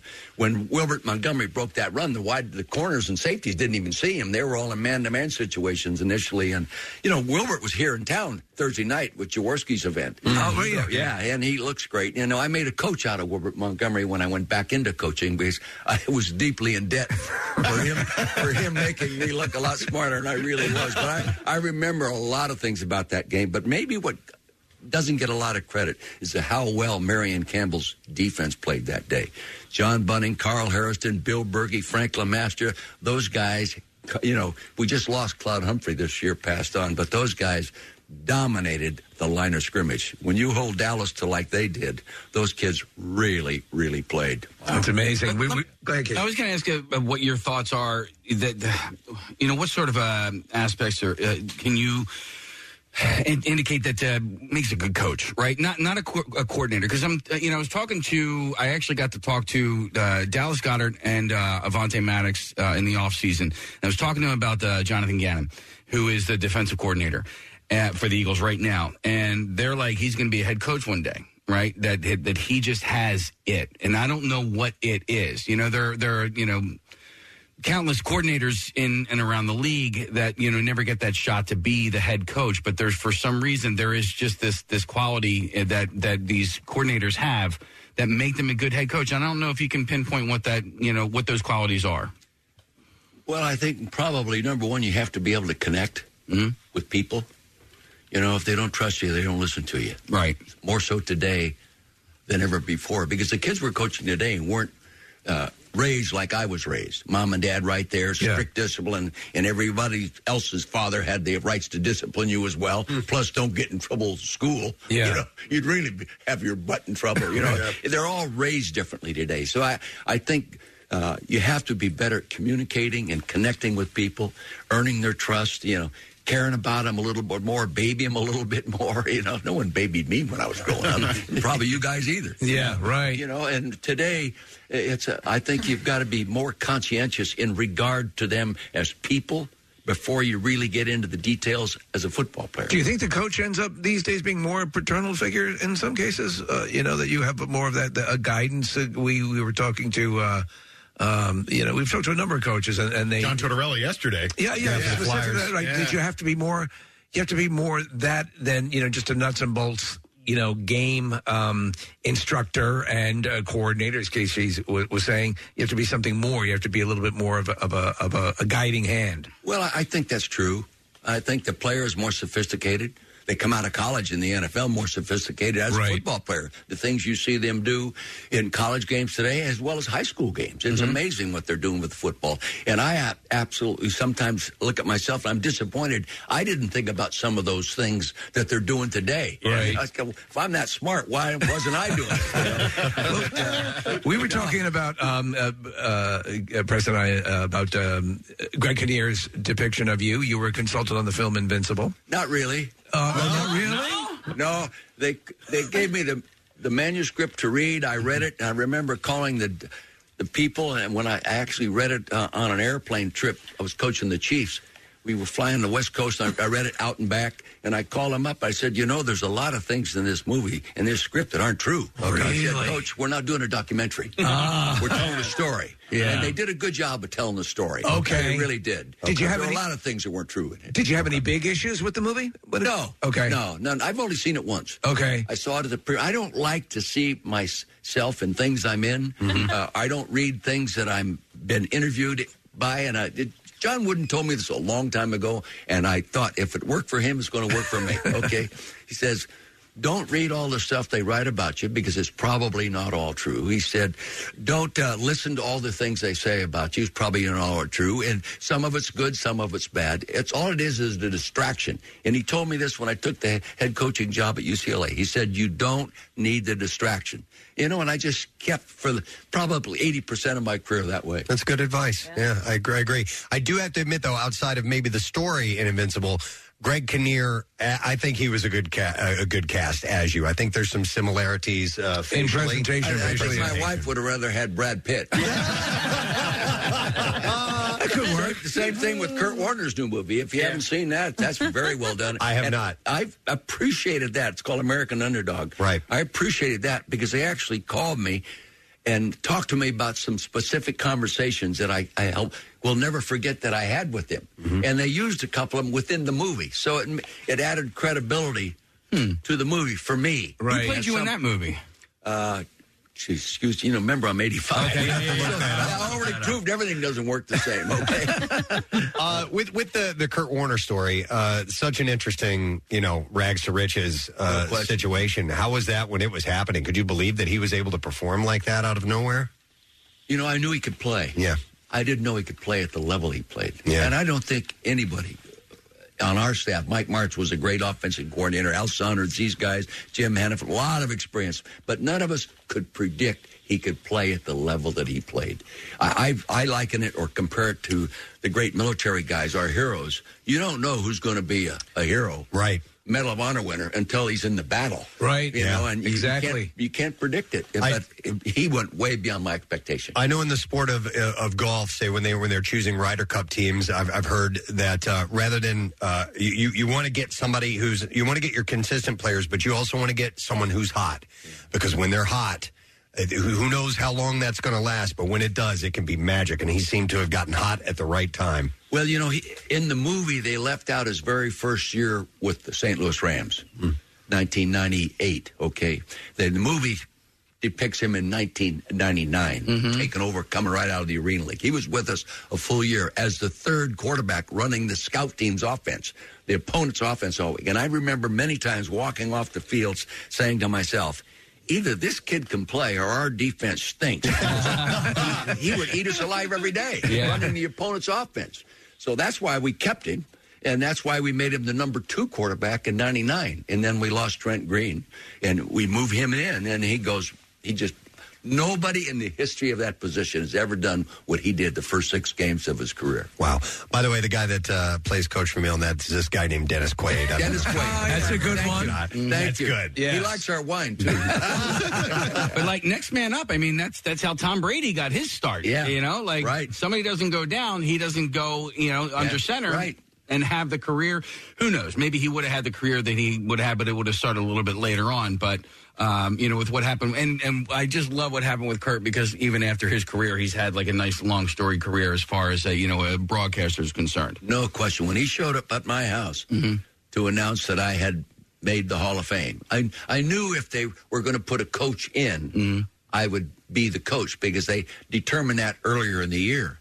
But they've only put 10 coaches in the last 25 years. So I knew it wasn't automatic. And when my wife knew they were coming, I did not. I thought it was a UPS truck coming down the driveway. And I walk out, and there's Kurt Warner walking through the woods in his gold jacket. I said, oh, my God. That's amazing. It's overwhelming. Yeah. Wow. And you're being inducted as an Eagles coach? As an Eagle coach, yes. Okay. And do you get to make that choice, or is it because it was your longest tenure? You do get to make that I choice. remember when they asked me. They said, now, Coach, you don't have to tell us right now, because it's probably going to take you some time to think about which team you want to go in. And I said, you kidding me? I'm going in as an Eagle. That's awesome. All right, so to that end, you won as head coach with the Rams, but as a fan, you got to watch the Eagles win the Super Bowl a few years ago. Which made you happier? Because there's a lot of pressure involved with winning as a head coach. I don't know if you get to enjoy it as much, or do you? Well, yeah, you do. The deep emotion was there for both. I mean, I really felt extremely well. In fact, I teared up, which I do easily. Okay, I was watching the game with Louis Jamona. Remember him? My nephew played here. Jets, right? Yeah, and we were down in Key West, staying down there out of the cold, and we were watching it from there, and we both teared up because that was. I mean, the city deserved it.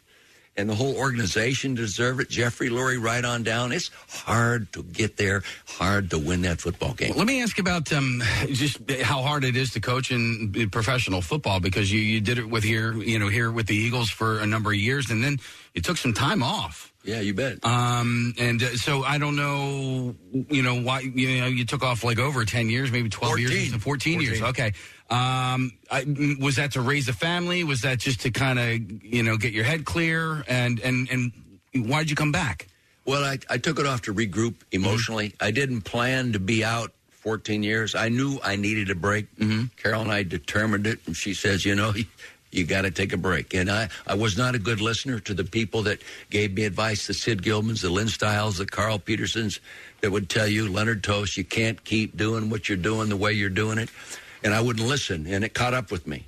I think probably there's more terms, technical terms for what happened to me. I used the term burnout. Yeah. I didn't know what I was even saying. Yeah. But then I went out, and then I went from making $75,000 a year coaching the Eagles to 150, working 14 weekends a year. Yeah. No, 16 weekends a year, broadcasting NFL games. And this is stealing for a living. Just do a little bit of research. You weren't. So you weren't away from the game for 14 years. How much as far as the coach is concerned, how much did the game evolve in 14 years that you were away from coaching? A lot. Yeah, a lot. Bigger, faster, a lot more money. When I came back in, the coaches still had control of developing their team. Today, they really don't. And it's much tougher on a coach taking over a losing team today than when I took it over. But you took over a losing team, but then turned it into the greatest show on turf. So, but I could do it the way I wanted to do it. It wasn't controlled by a union. And, let's say you take over a losing team today. You have to coach them within the time frames and the restrictions as the same as the teams have been beating you all along, and the reason the job's open. Mm-hmm. Yeah. Now, you can't say, guys, we're going to double practices. Yeah. We're going to go double days all the time. We're never going to take the pads off until we start really winning. You can't do that anymore. No. So it makes it tougher. It's more just personnel department, organization of personnel, and doing the best job you can do within the restrictions. It's tougher.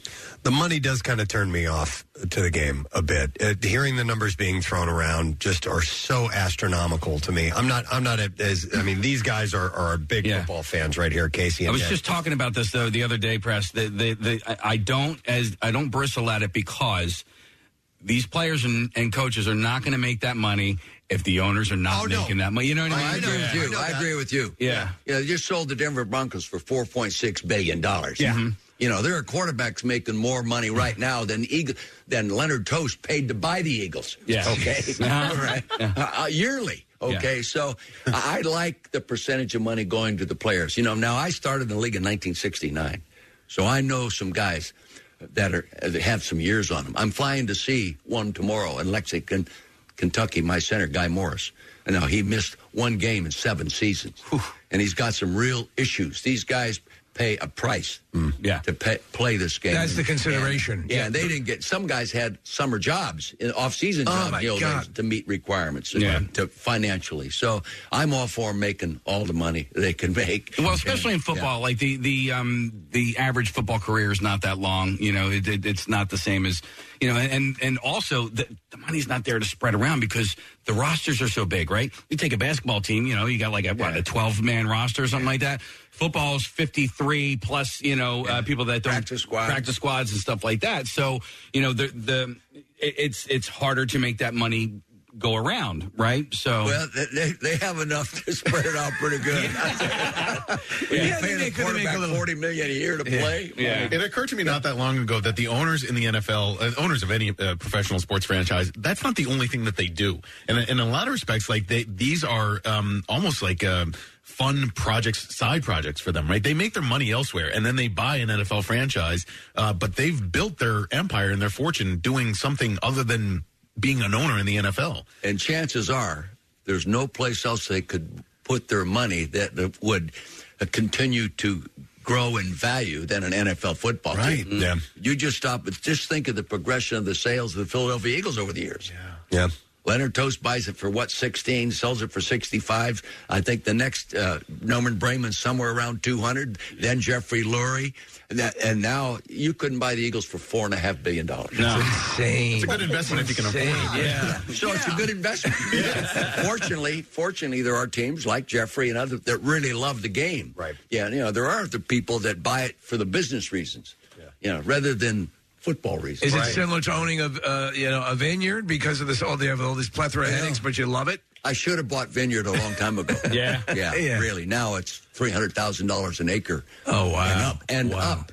Well, you're seeing more celebrities getting into not just vineyards, but distilleries and the world of alcohol and making a mint at it. Yeah. Just in the Napa Valley alone. Yeah. See, people coming into the Napa Valley to get involved with a second career. They buy a vineyard, get involved with a winery, get a whole thing going on there in it.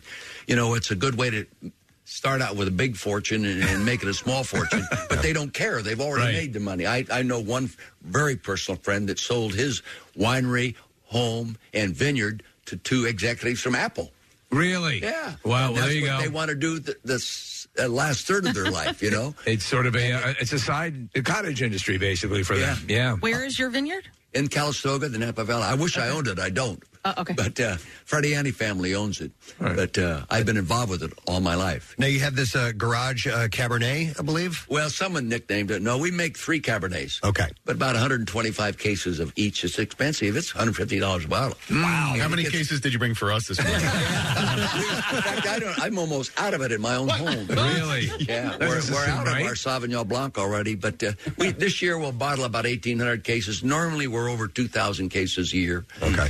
But only 4% of the grapes picked in California come from the Napa Valley. Really? Yeah. That's why it's more expensive. It's more exact, great terroir and climate temperature compared to the great French areas. Okay. So it's very, very specific to its region as far as what you get. Yes, okay. Yeah. I wanted to ask you, because at the event, which is the 5th Annual Philadelphia Concours d'Elegance at the Simeone Foundation Automotive Museum, that's a long title, you're going to have former employees, Carol Shelby's early employees. Peter Brock, yes, and Chuck Cantwell. They're the people that really made the Cobra a national, worldwide name on the track and to the just everyday customer that could afford one. There's a few. We're going to have a number of them there. It's by invitation only. Did you know Carol Shelby? No, I did not, but I loved the movie. Oh, you saw Ford versus Ferrari? Very well done. Oh, my God, is that amazing? Very well. And the documentary on him on Netflix is very, very good, too. Okay. Yeah. I definitely have to say, I haven't seen the doc. No, I've seen Ford versus Ferrari, though. Love it. And as you were saying off air, this museum, and we talked about it last week because Dr. Simeone had passed away, but it is one of the best-kept secrets in this area. Oh, it is unbelievable. It's a little hard to find. It's 6825 Norwich Drive over in that airport area, but it is really something. It's considered one of the finest auto museums of its type in the world. They have such a collection of very unique cars, one of a kind, that'll just blow your mind. And it's also set up to accommodate events like this wonderfully. So you're going to have a fantastic time. Yes. Excellent. Coach, it's a pleasure. Thank you so much pleasure. for coming by Thank you for today. the opportunity. And congratulations on the Hall of Fame. Yeah. Thank you. Thank you. Coach Thank Dick you very Vermeil, ladies and gentlemen. Thank you. With that, we're going to take a quick break. We will come back in just a moment. Make sure you stay with us. More on the show. Wait, what's that? Where was that place Preston and Steve said that guy did that thing that one time? Don't bother your friends. If you missed something on the Preston and Steve show, the daily podcast and the YouTube stream are posted on PrestonandSteve.com every day after the show for just such occasions. It's always there and always free. That is until the internet breaks and we've got bigger problems. WMMR presents Preston and Steve's Bizarre File. And this edition of the Bizarre Files is brought to you by the Connecticut School of Broadcasting. This year, invest in yourself and your future at CSB Media Arts Center in Cherry Hill, New Jersey. Broadcast media training in months, not years. Schedule your tour today. Visit GoCSB.com. We'll start with this story. An escaped bull went running through the streets of an Israeli city before wandering into a bank and charging through the hallways of the building. A video captured a bank Lumi, I guess is how you say this, bank Lumi in the city of Lodz shows the bull running through the hallways of the building Monday morning while a group of employees chase after it and attempt to get a lasso around its neck. Wow. Representatives said a city-employed veterinarian was summoned to the scene and shot the bull with a tranquilizer dart once it was back outside the building. Was it simply a representative from Merrill Lynch? Maybe it was, and they had some investment opportunities. The bull was safely returned to its owner. Officials said no injuries were reported during the incident and no serious damage was caused to the building. I've stumbled across several bull stories. I'll have one for you tomorrow as well. A St. Petersburg man was arrested after exposing himself at a Taco Bell late Saturday night. This is my penis. The St. Petersburg Police Department said that Christopher Verstraeten crawled through the drive-through window of Taco Bell all while completely naked. I think you run a risk with that. That's, yeah. Things can get caught. That's a tight squeeze. Absolutely. Police said the suspect then began lying on the kitchen floor, refusing to leave. This is so cool down here. Verstraeten was arrested shortly after on a charge of exposure of sexual organs. And there's taco fixins all over the place. All right, I love this story. At the end of May, U.S. Navy amphibious transport dock USS Arlington arrived in a Greek city. Now, I'm going to try to pronounce this. There's a lot of letters in Greek cities. Give it your best. Alexandropoli. Alexandropoli for a port call. Now, they come port calls when they come in. They stay there for a little bit and then they leave. So the 1,500 officers and enlisted Marines aboard the ship spent 3 days in the northeastern Greek city, and during their stay, they reportedly ate all of the entire city's eggs. What? Wow. Wow. They ate all of Alexandropoli's eggs. Georgios Alavantas, a restaurant owner, said 6,000 to 7,000 eggs were eaten during 1 day of the visit. In other words, he said, we don't have eggs. We don't have eggs. He said, I serve nothing. I have 16 different types of meat at my restaurant, and they tried them all. That's one damn egg. The visit by sailors and Marines comes amid expanding cooperation between the U.S. and Greek militaries. But I thought it was hilarious that they cleaned an entire city out of all their eggs. That's crazy. Mm-hmm. I wonder what dishes they were having. Were they just having straight up eggs? Oh, no. Are there any Greek dishes that are egg-centric? I guess. Egg-centric. Egg-centric. I mean, a lot of their dishes I feel like have eggs in them, but I don't know if it's... Yeah. Okay. Spanakopita? The two top officials of Hungary's meteorological service were fired Monday after an inaccurate rain forecast prompted the postponement of a fireworks display on the country's most important national holiday. I didn't know you could fire them. So they fired them.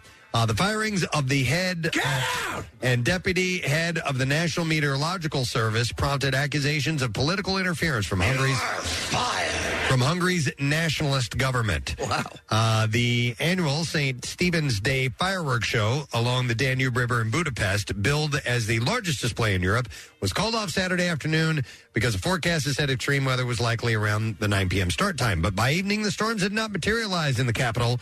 But the show, which typically draws more than 1 million spectators, already had been rescheduled for the next week due to safety concerns. The fire weather chief, Cornelia Radix, had served in her post since 2013, and her deputy, Gulia Horvath, since 2016. While the minister did not provide a reason doesn't look good, Gulia. for the dismissals, the Meteorological Service had received harsh criticism in Hungary's government-aligned media, which charged that the service's gravely wrong forecast had caused a needless postponement of the fireworks display, so they fired them for that. On the plus side, we have loads of eggs. We'd stop by Greece. All right, so in France, after a 25-minute video showing inmates at the Fresnes prison competing in go-karting and other tasks in the prison courtyard surfaced on YouTube. That sounds fun. That sounds fun. I was just thinking that. I'm like, I want to go to French jail. A political controversy broke out. The jail competitions were known as the Collantes, a parody of the French reality TV program Les Adventures de Koh-Lanta. Prison activities. Which used the Survivor model. And the inmates of the second largest French jail are seen indulging in reality television-themed games, including go-karting. And the Justice Ministry is being pressed to explain why. All right, rapists over here, murderers over here. Oh, my God. It's like shirts and skins. Yeah, exactly. Eric Dupont. I've done both. Where do I go? Eric Dupond-Moretti, the Minister of Justice, called the film shocking, and he reportedly had his Ministry Communications Division approve the project and watch the movie before it aired to make sure that there were no security issues. Nevertheless, he reportedly ordered an internal investigation and described the movie as shocking. Shockingly good? The fight against reoffending involves rehabilitating prisoners, but certainly doesn't involve go-karting, he said. That's something that the prison system has never tried, is to train convicts to become reality show contestants. Yeah, you never know. You try to teach them a trade, but how many license plates can you make? It could be a skill to use on the other side, yeah. All right, and then finally, we'll end with this one. On Friday afternoon, a disgruntled customer was arrested after throwing what law enforcement officials described as a temper tantrum in a smoothie shop near Fredericksburg, Virginia. Well, the smoothie shops are one of the most chill places you can find. I agree. I would be completely gruntled. 33-year-old Keona Lewis was unhappy with the smoothie she received at the Tropical Smoothie Cafe. It's a bit too smooth. And threatened to beat the employees who had served it to her. I'm going to murder every one of you. Lewis allegedly continued by screaming at other staff in the store, going behind the counter and shoving an employee before being pulled away by a companion. And before leaving the store, Lewis swiped 4 smoothies from the counter across the floor and tossed 14 Snickerdoodle cookies into the trash. Oh, man. Now, that's just And out of people hand. talked about Charles Manson. No employees were injured during the incident. You remember that place? I forget where it was. This place in Manny. I think it was called World Peace or something like that. You go in and you get one of those smoothies, and you make them yourself. It's like $100. I mean, it was just way overpriced. Deputies located and arrested Lewis in a parking lot nearby, and she'd been charged with assault and battery as well as destruction of property for going crazy in the smoothie shop. And that's what I have in the bizarre file for you. Yes, Gaff. I just want to go back to the Greek thing for a second. You looked at me, I think, because my sister-in-law is Greek, so I often have a lot of Greek food. And you've been there, right? I have not been to Greece. No. Oh, you always correct me on Greek city I only know because my sister-in-law, she's Okay. Greek. She has a house over there. She, lived there, and so I eat Greek food. But I feel like sometimes you asked, about Greek eggs. Sometimes I think they just put Greek in front of it. Like I was like, one day I was over her house. I was like, what is that? She's like, oh, it's Greek coffee. I'm like, okay. It's coffee. It's coffee. Well, I don't know. Yeah. I think there is some little thing to it, but like I could easily see her be like, well, no, this is Greek eggs. I will tell you what That's I Greek love. chicken. I love Greek pizza, which is like if you go to like a Mystic Pizza, the famous movie, the pizza they serve there is Greek style pizza. Here, Nick found a Greek dish called staka miyaga. Yeah. And that's the main ingredient is Staka eggs. miyaga? And that's number 2 on this list or whatever this list is. And number 2, staka miyaga. This is the most popular egg dishes in Greece. Number 1, the omelet. See, it's a Greek omelet. Yeah, I'm like, Greek omelet. Hey, there you go. Just an omelet. It's just an That's omelet. Greek toast. Well, also, Casey, red onion, which is you find in a lot used a lot in Greek food. Oh. Yeah, red onion, yum. Got that out of the way for today. Red onion, yum. Okay. We all up to speed on Greek eggs? Yeah. All right, we fixed it. Now, we'll be right back. Get social with Preston and Steve. Find us on Instagram, Twitter, Facebook, and TikTok. Hey, you've heard us talking about Krista. She's beautiful, classy, and brilliant, and she's so easy. Krista is Steven's most loved engagement ring. Picture her, a bright white, high-quality, round, brilliant cut diamond expertly set into a classic solitaire Tiffany-style setting. Krista will guarantee you a yes. Go to IHateStevenSinger.com and click on Krista to check her out. Visit Steven's showroom at the other corner of 8th and Walnut in Philly. You buy real diamonds from a real jeweler that you can trust. It's IHateStevenSinger.com. Now, back with more of the Preston and Steve Show podcast. Hey, one of the things we failed to mention in our recap of the MMRBQ was the absence of one of the staff members of WMMR, and it's only the one person who is most excited to be there out of everyone. Like completely. She lives for this whole thing. And it was Sarah Parker. Sarah couldn't make it to the event. It's like the Queen getting the squirts on her golden jubilee. Yeah, exactly. It's like just like that. I mean, the amount of and work and time and all the stuff that's put into it. And Preston, it wasn't like it was found out it was found out hours before. Yeah, like that day. Yeah. And Sarah's doing a lot of stuff, too. She's the music director of WMMR. So she's got a lot of work to do on a day like that. So, and the difference is also, so if you get like, it was COVID, so if you have that and that gets backstage, whereas, okay, you get it and you'd miss a few days, maybe if you work at a H&R Block or whatever, if you're doing what she would be required to do and a band got it, you could kill a tour. Oh, yeah. Do you know how Jackson found out that she had COVID? No. Okay. So Jackson's son had COVID like a couple of weeks ago. And so Jackson took a picture of the positive COVID test. And he's like, I'm hanging on to this. And he sent Sarah the picture on Saturday morning saying, dude, this sucks. I can't make it. And then she got back to him and she goes, oh, my God, me too. And he was like, oh, no. He's like, I'm just kidding. He's like, this, yeah. Oh, man. I was like devastated. Now they did a FaceTime. I think did Sydney do the FaceTime so Sarah could see the audience and do a little exchange? But that just blows when you are. And it's not like, again, if you found out in advance, you got to make peace with it. But everything is there. You're in the mood. You're jazzed. You're ready to go. She's our music director. Boom. You know, she has been in contact with these bands and the management and the record label, and has been dotting all the I's and crossing all these T's for months and months leading up to this. Not to mention that she's a huge fan as well. Oh, God, yeah. She's the biggest. So that led us to maybe the conversation of. My big moment was about to happen, and boom, like that day, you find out you can't do it. You can't go. Or the one that everybody's depending on you to be a part of or to be in charge of, and you can't do it. Casey, and you can feel free to call and share your stories if you like, 215-263-WMMR. Not just something you were looking forward to, something important, something really big. And Casey had said that this happened last year with Marcus. Yeah, so Marcus does the ACS Bike-a-thon, and I'm acutely aware of what goes into that because I do the Tour de Shore, I do the Bend to the Shore.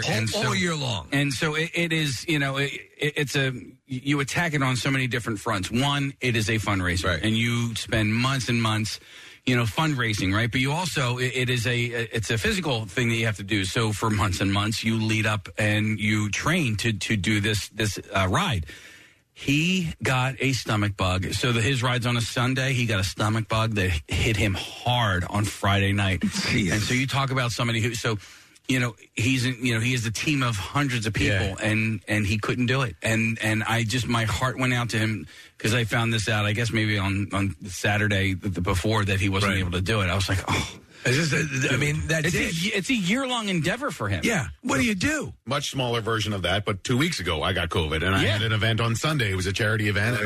Casey, I had been planning for a year for it, but I'd been putting a decent amount of work into it for a couple of weeks, a couple of months, and then I got COVID, and you have to S-can it, and it's just like. It's a weird dynamic because you don't want to get anybody else sick. Sarah did the right thing, but you're missing out on something that you really want to be a part of that's bigger than you. Well, think about what I think about in terms, and a friend of mine actually had her wedding. I remember it got deathly ill, and they had to postpone the freaking wedding. Yeah. I mean, what do you do? The Union last year in the championship match. I mean, it was the championship, and how many guys ended up? 6 or 7 guys. That sucks. I last year at Camp Out for Hunger, I should have left. I should have left. But I was looking around, and I'm like, man, they set up all this crap down here. There's all these people working down here, and you didn't test positive for COVID. You just had your guts stirred up, insanely sick, and I was just. It was thick.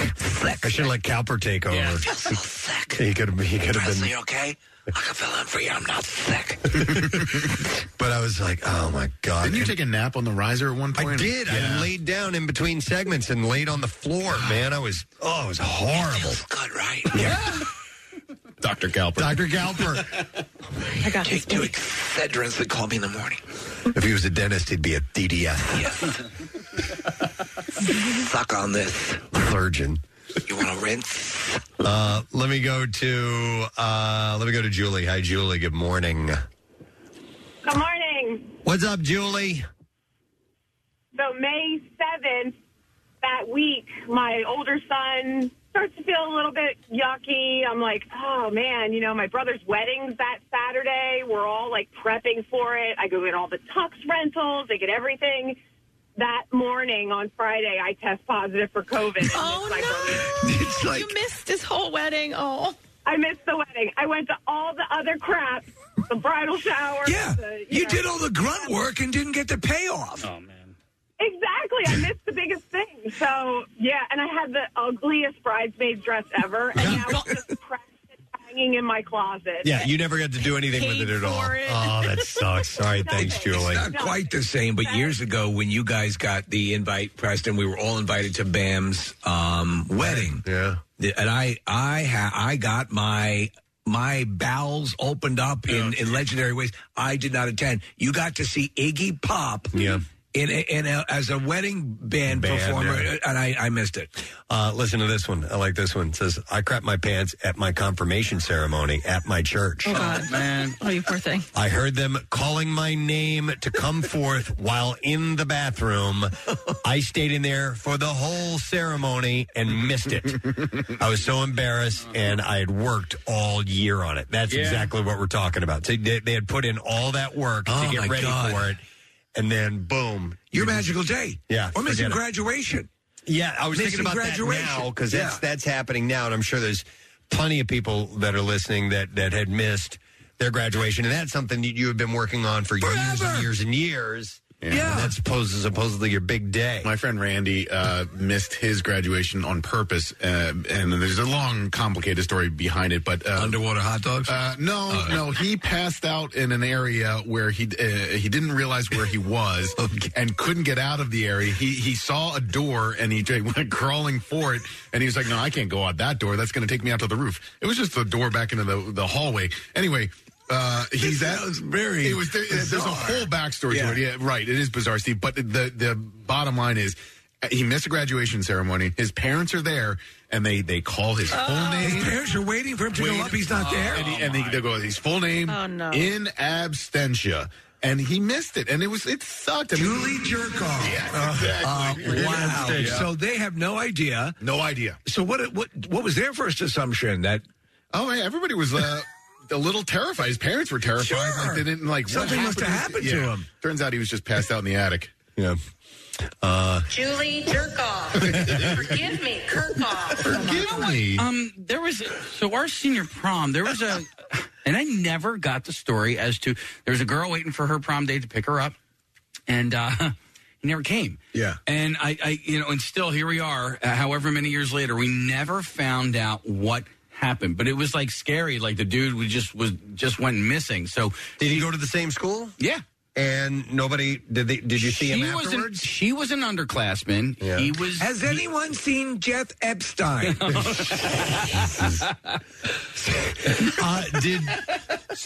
But afterwards, nobody asked him. It was like, hey, did you hear? So and so never showed up to pick the other so and so. Tell me more. Tell me more. Yeah. And I never, ever got the story as to what could have been something there. serious. Well, that's what we just sort of figured. Right, it was almost like Grosse Point Blank, where the dude just, ended up, joining the army, becoming a mercenary. It was something along those lines. Do you want to find out if anybody knows the answer? Who was it? That I don't want to say names. Oh, okay. I thought you meant putting it on. I meant putting it on the radio. Oh no! I'm gonna investigate with some of my friends. You and Keith Morrison at Dateline. Here's a text says, I was 15 years old. I had a call up from the under 16 women's national Olympic team. They didn't say what sport here. Oh no! And the night before, I was outside with my friends and I tripped off the curb, broke my ankle, and never fully recovered. Oh my God, that's awful. That's terrible. How do you get past that? Yeah. Oh, man. Let me see here. We will go to some calls. I will go to Jared. Hi, Jared. Good morning. Good morning. What's up, guys? Yo, bud. So we were talking about the fact that Sarah missed the MM and she found out she was positive that morning or that day, and it was the last second. What about you? What kind of story do you have? So I do theater, and I work with a theater company called Forgotten Lore Theater, and they're a professional company, and we had been working for endless amounts of time on a production that we were putting up in the Philadelphia Fringe Festival. It was a Shakespeare piece. I was playing a character called Puck. It was kind of like my first big character I was ever given a chance to play. We're doing our final dress rehearsal the night before we open, and we're performing outside at an arboretum out by Widener University. We're doing a scene. I turn to run off from my scene, and there's a big old massive tree branch hanging low. Oh, no. Myself out. Oh my God. You knocked yourself out? Knocked myself out during our final rehearsal before we were supposed to Oh my God. the next day. So there was no way you could pull it together, or were you? There was nothing I could do, but there was this one cast member of ours named Emma, who is just a whole different beast of a performer. Yeah. She had been kind of in the background in a lot of our scenes and that I was in. So she was able to kind of just pull from being in scenes and take my spot and put on a hell. Wow. Did you have a concussion from that, Jared? Yeah, I was down and out for a long time. Yeah, I had a really nasty concussion. It lingered for a long time. Any chance that Emma planted that tree there so that you... She was 5 years before she came and planted a tree. Knew it was going to happen. It's a long con. Wow. Oh, you got to play the long con. Man. I have a friend who was planning this trip for a long time to go on a hike with his brothers, and he spent the money to fly out to Colorado, and he was like just at the trailhead, and he stepped on a rock. No way. Yeah. What happened after that? Right. That sounds like a fun start to a trip. Could have stayed local and danced to Madonna. Yeah. Let's see. I will go next to Scott. Hey, Scott, good morning. Hey, Gadzooks, good morning. Good How you morning. doing? Gadzooks, buddy. What's up, man? So last September, I planned a team-building weekend for the people I work with. I'm a dog groomer, so not to be sexist, but they're all women. Okay. 8 of them. We're going to go camping, and we're going to rough it, and you can't drive in. It's a hike in. It's about 1.5 miles to camp. Are you guys okay? We're okay. Let's do it. Everybody gets all prepared. We spend like 3 months preparing for this thing. Everybody meets. I go out to East Pennsylvania to drop my kids off at my in-laws, drive back to camp, make it, meet my best friend. We're there. We're pitching a tent. We're going to cook dinner. We're going to do this. I get a text. He's throwing up. He's sick. You have to go get him. Your son? Yeah, I get this text from my wife. Why didn't your wife go get him? Yeah. Well, she did. I said, you're going to have to go get him. But my wife doesn't really deal well with emergencies and sick situations. Okay. So I knew it. And everybody knows me there. I've been working there for 30 years. They're all like, yeah, you got to go. That's not going to work. You have to go. Man, I'll tell you what. Did you get a text message or a phone call? It was a text message. Yeah, that would have been like, oh, my God, I didn't have any service. Yeah. You know, we were out in the middle of nowhere, hon. Yeah. Oh, my God, I'm so sorry that happened to you this weekend. That's just... By the way, I'm leaving you. They all said that, too. Like, why don't you just ignore it? I'm like, no, man, because this weekend's going to end, and I'm going to have to walk back and get into that situation, and I'm going to feel so unbelievably guilty. I was like, I talked to you guys for months. I prepared you. You have your food. They were all eaten by pumas. Yeah, Jesus. Wow. I'm telling you, probably 90% of the people listening right now are thinking, you should have just acted like you didn't get Yeah. I know, even if your kid's sick, it's like, come on, man. Yeah. I got the groomers in the woods. Yeah, you had planned this for months, and one sick kid, you know, she could have handled that. Yeah. All right. Anyway, thank you, Scott. Appreciate it, bud. Let's see. Oh, yeah, let me go to Matt. Hi, Matt, you are on the air. Good morning. Hey, jabronis, how you doing? What's up, buddy? Cool word, by the way. So, by the way, this is the collapsed lung guy as well. Okay. Nice. I think I remember So, that. yeah. So, I was in the Air Force. collapsed lung guy. Yeah. We got a guy. No, go ahead. So, I was in the Air Force for a grand total of 2 months. I injured my back in the second week of training, and I was literally a day away from getting my dress blues, and I missed out on that. That whole ceremony? No, not even the ceremony. I got fitted for my dress blues. Oh, all right. And then the day after that, I injured my back, and then I was put in med hold for a little while. Yeah. And then I was medically discharged. Oh, man. Dude, that sucks. Yeah. Yeah. Well, my life. Yeah. But then you found some animal groomers in the woods who befriended you and made you their king. Thank you, Matt. Here's a text that says, at a championship level, end of season, swim meet in North Carolina, watching women's 200 fly, and halfway through the race, a girl got out of the pool, crying and running to the bathroom screaming, I can't hold it. No. That's in the middle of the event. God. That it hit you. She was probably trying her best.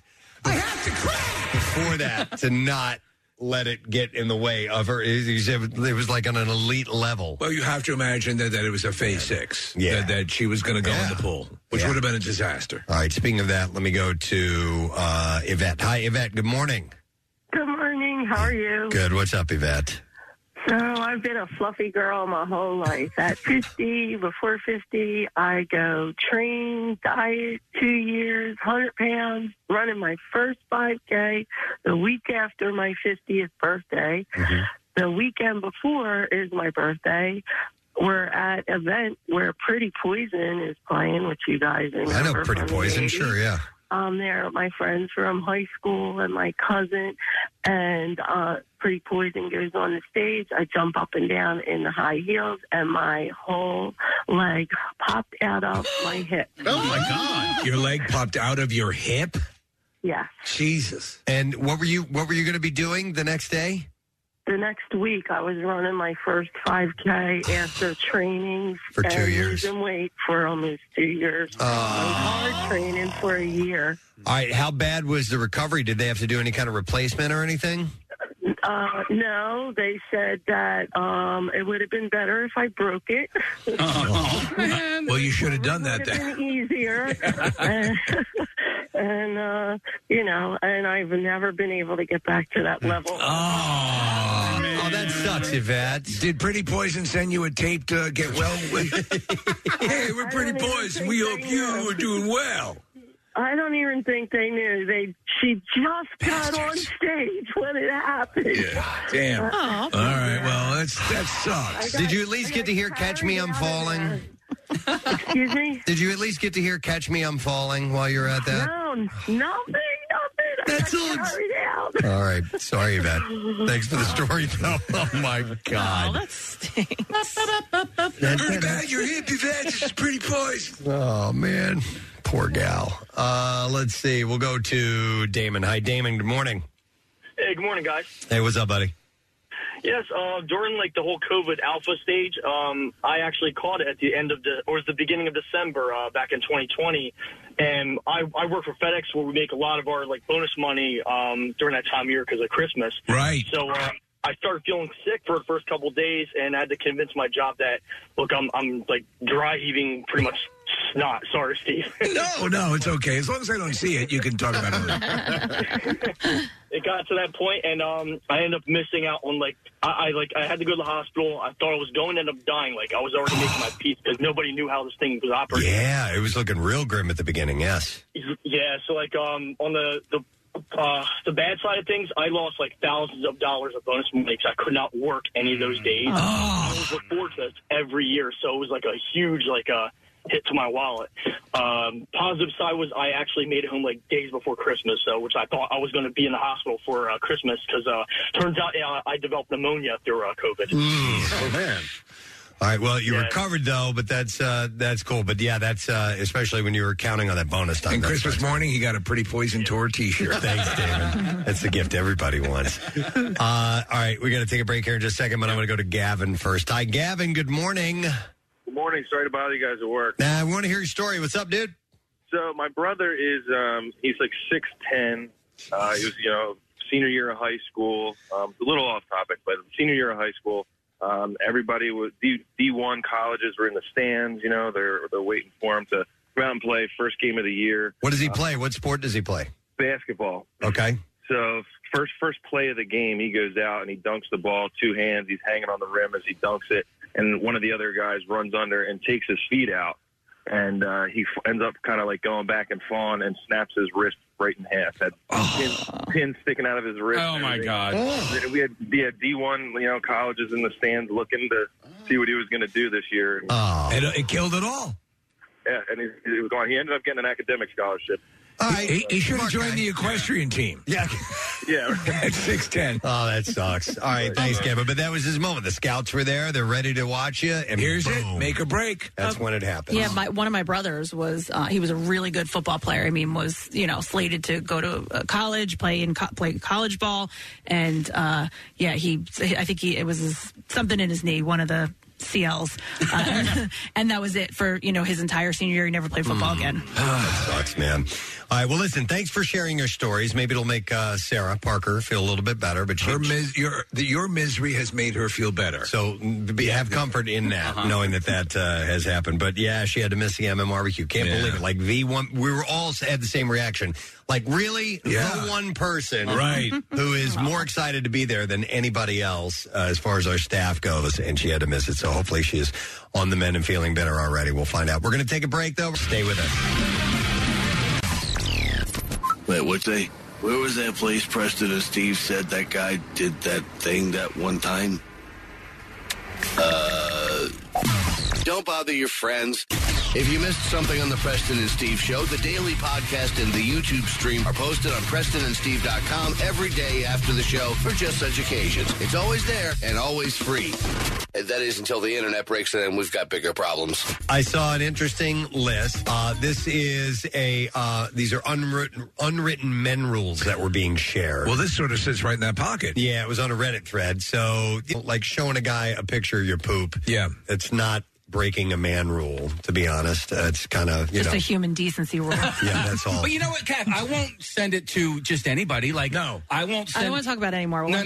Only people on his Christmas list. Well, no, the three of you on that side of the board, I won't send it to you. I didn't guys. get it. Yeah, no, I would never. Yeah, but, there are other guys that I will send it to. There's two people. We didn't have to put it up on the big screen in the studio. That was not necessary. Yeah. Okay. All right. Well, anyhow. What we need is a Jumbotron picture. Yeah. You send it to Preston and to Andy at our sister station. I wonder if she'd get a kick out of that. No, or she not. would not. I guarantee it. Andy's pretty cool, man. No. I'm sorry. Are you saying I'm not cool because I don't like a picture of his that he just sent? Of his turd? I want to say the S word. I know. Yeah. You could. Anyhow. If you said as a dog species. Yeah. A Shih Tzu. Yeah. Yeah. So men are sharing their unwritten men rules on this Reddit thread. On this Reddit thread. All right. And I would like to share some of them with you. Please. I don't know if you've ever noticed this, but we as men nod down when we greet someone and we nod up when we meet someone that we already know. Whoa. Yeah. And I didn't realize that until I read that, and I'm like, you know what? You're right. Wait, down when what? When you're meeting them for the first time? And you don't know them well, you're like, nod like this. But if you see, like if I saw Nick over there in a place I just walked in, I'd go like, what's up? Yeah, that's what it means. Yeah. It means what's up. That's so funny. Yeah. Wow. Yeah, so that is an unwritten guy rule. Here's another one. If a friend buys you a drink, you don't pay them back with money. You just buy the next one. Yeah. That's anybody. That's not just guys. Thanks for the drink bill. Here's a hand job. I'll tell you this. No, that was whistle. That was a $35 drink. That's $35 then. I'll tell you this. You want Marissa Andy. Marissa, I owe you one. That paying for things, or somebody does it out of the kindness of your heart. You don't go for the money back for a drink, right? I mean, No. I think that's an age thing. I wouldn't even say it's a... Good point. When you're younger... When you're in elementary school and somebody buys you a drink. No, but Steve, like the splitting of the check when you're in your 20s, right? You'll still kind of itemize stuff a little bit, and then you reach a certain age, you're like, we assume you have some more resource, right? Yeah. No, that makes sense. All right, here's another unwritten guy rule. It is essential that we pee away the small bit of poop on the side of the toilet bowl. Yeah. Yeah. Even if it's not yours. Or whatever. Anything in the urinal is a target. It's a target. They actually have target practice. Target urinal soaps. Yeah. Which I think is brilliant. I agree. Here's another unwritten man rule. Don't hit another man in the balls. Just don't. No. Okay. Unless I would think it's a real... Pay a girl to hit him in the balls. You can do that. No, if you really are like in a... If you're fighting life or death, and you are afraid that, if you're fighting for your life or something like that, pound away. Punching or kicking? Unwritten men rules. This one says, beer and pizza / barbecue is acceptable payment for helping another man work on his house or vehicle. Oh. Yeah. So just buying some food or something like that? I think that is, yes. If someone's going to do... come out and help you move or something like that. That's a must. You need to. What if they are moving, say, weights, for example? Yeah, gym equipment. Like a whole gym equipment. No, but I have. You mean an entire gym's worth of weights during a heat wave? How's a barbecue, pal? Yeah, but there is and beer. We said beer. Talking about Dwayne Wimmer from Vertex. He's calling and Dwayne is great. I would do it anytime. One of your best friends. But we were sitting there. We could not believe it was the one day we could get into this gym to move this stuff. And we're both sitting in a Penske rental truck, I look across, and it's one of those times in life where you remember, like Preston, we were literally melting as human beings. And I looked over, and around the corner of where the gym was a Rita's water ice. And then the angels sang. Yeah. We dove for the place. I'm sure, man. Yeah, the second you see that, it happens. I mean, but if you are a full-blown adult, you, at a certain point, you should just hire movers, right? Yeah, if you can afford it. Sometimes you can't, and so sometimes. But I think that's an absolute. You take care of someone who's helping you out. Fair enough. All right, back to the list of unwritten men rules. This one says, don't throw a friend under the bus to impress someone ever. No. Yeah. Yeah. To impress someone. Don't throw anyone under the bus. That's not just a guy rule. Yeah. So these are guys that submitted these, by the way. I just had the bros before hoes conversation with Chase. Really? Oh, yeah? Yes. Did he use the phrase? I didn't quite phrase it that way. No, but I had to say, like, that your friends and your friendship is much more important than any trollop, than any whore, any strumpet in 4th grade. All right, here's another one. Don't use the urinal next to an occupied one. Yes. That's only if there's more than 2 urinals. So I will always do that. If there's 2, it's okay. Aren't you surprised sometimes at a difference? So, for example, we go into our bathroom, which is the one right out the door here from the kitchen.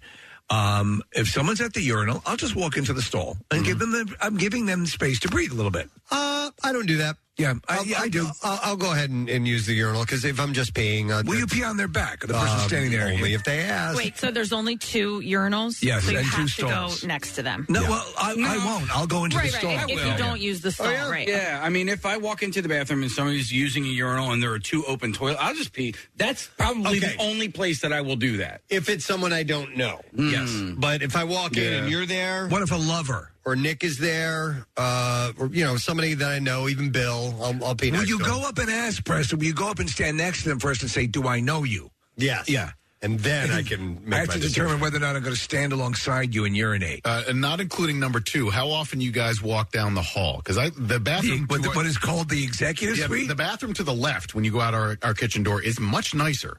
And really? Yes, I don't know why. I guess they renovated that one. No. I'm thinking of all the way down to the left. All the way down the hall. Yeah, all the way past what I forget what that business is called. But they're not there very often. No. So it's cleaner. It's nicer. The sinks are nicer. Kathy, there's like a smoky glass on the door. Yeah. Oh my God. No, I don't go long. I go up. You go up. Yep. You're 5th floor. I go up 5th floor. Well, he's a smart move too because 5th floor is right above. Is actually really nice. 3 is the nicest. I don't know if you can still get in there anymore. Have you experienced the 1st floor? Because they're new. I never knew there was a bathroom on the 1st floor. So you go down, get out the elevator, and you go right again. It's back by the exit to get out to the back parking lot. Is this a new addition? It is, Steve, because like the boy band? when they renovated the Manja, I forget what it's called now. Paganos. They put in bathrooms, and they're all new. So all the Philadelphia Insurance renovations, they put in new bathrooms. That's excellent Very news. nice. Excellent news. Paganos has a private bathroom. Are you serious? Yes. Can we get in? Yes. For the restaurant? Yeah, it was there with Manja. So you go in there and you can be alone and not worry about anything. And I do use that one from time to time. That's where you play your cello. Yes. Yeah. I usually rehearse. I rehearse down there, yes.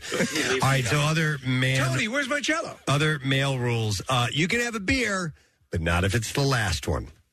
No, I don't drink, but I would never take the last of anything of someone else's. Like even if I'm by myself, I let it rot. Of course. Who's supposed to drink the last beer? Well, the owner of it. You ask. You say, "Hey, if you're at your house and you simply have a one beer in the refrigerator." Yeah, but the rule says never drink the last bear. I think that's a you ask. That's if you're in somebody else's house. I disagree. Oh. I would add to this. You ask first. Yes, that's what a sane person. That's the one caveat that's not, and it's an important one. I'm out. You ask before you drink it, Nick. Of course, mine. Did somebody eat my dinner too? Who ate my groceries? Well, I didn't know they were spoken for. Look at that thing. They were in my trunk. How am I not going to have this? I didn't even put them away yet. I didn't put them away. They're freshly from the store. Well, no one seems to be eating them. These are mine. Is anyone going to eat this dead squirrel on 76? there. No one claimed it. Thank you. All right. Number 9 on this list is don't roast a man in front of their kid. Don't. Yes. Roasted. Yeah. You roasted. Roasted.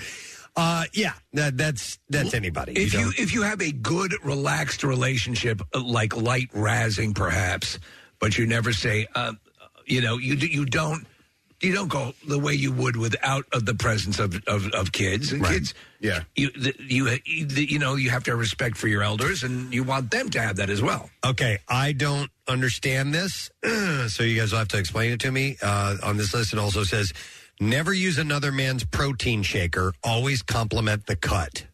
I don't know. Anybody know what that means? I have no idea what that means. Does it do with butt stuff? If someone knows, text us. Something from the gym, I guess. Right? I guess so, but compliment. Never rub another man's rhubarb? Always compliment the cut. I'm not familiar with this at all. Somebody would know. Somebody knows, so please. I don't understand. Cutting of the weight? Yeah, there's a video he found called The Best Protein Shake for Cutting Weight. Here's one featuring Arnold. Oh, no. Yeah. Arnold Schwarzenegger shares his protein shake secret. Shake it up. Men's health. Okay. You have the shake and you feel it's to go with the energy and the protein and the bowel movements because it's 6 feet long. This kind of thing. All right, another one is... the fecal and the thing. Nick will not like this. You can have the last slice of pizza, you can have the last beer, but you cannot have both. All right, well, see, that's an amendment to the earlier rule. It just said, just said never take the last This is beer. a different guy. These are guys submitting this. This is not a definitive list Nick, from then one source. I'll hang out with this guy, but the other guy. I think you're right on track. I think if you were there, you can't have both. But there was one beer left. Why people? I think you'd say, "Is anyone drinking this? Can I have this?" Right. But you would simply ask. You would not take it. I don't even think you asked because you then put the dickness on the owner of the beer to say no. You shouldn't even ask. You want to set them up. Yeah. It's a dick move to ask for the last beer? It's a dick move to put them into a position for them to decline you. If someone says they want it, I wouldn't think less of them for taking it. Yeah.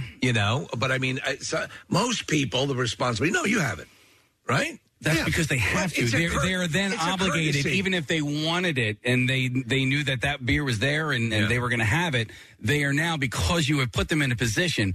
If I say no, I'm going to look like an a-hole. Who are you going to be more comfortable around? Someone who asks or someone just takes because they're afraid of making No, you don't do look either. like an a-hole? You don't do either. either. You just walk away and never come back? So that goes to you can't have the last beer. You move out of the country? Yeah. There you go. Yep. In case he's sticking to the rule. I'm moving to Tunisia. There was a last beer situation. I'm sure you understand.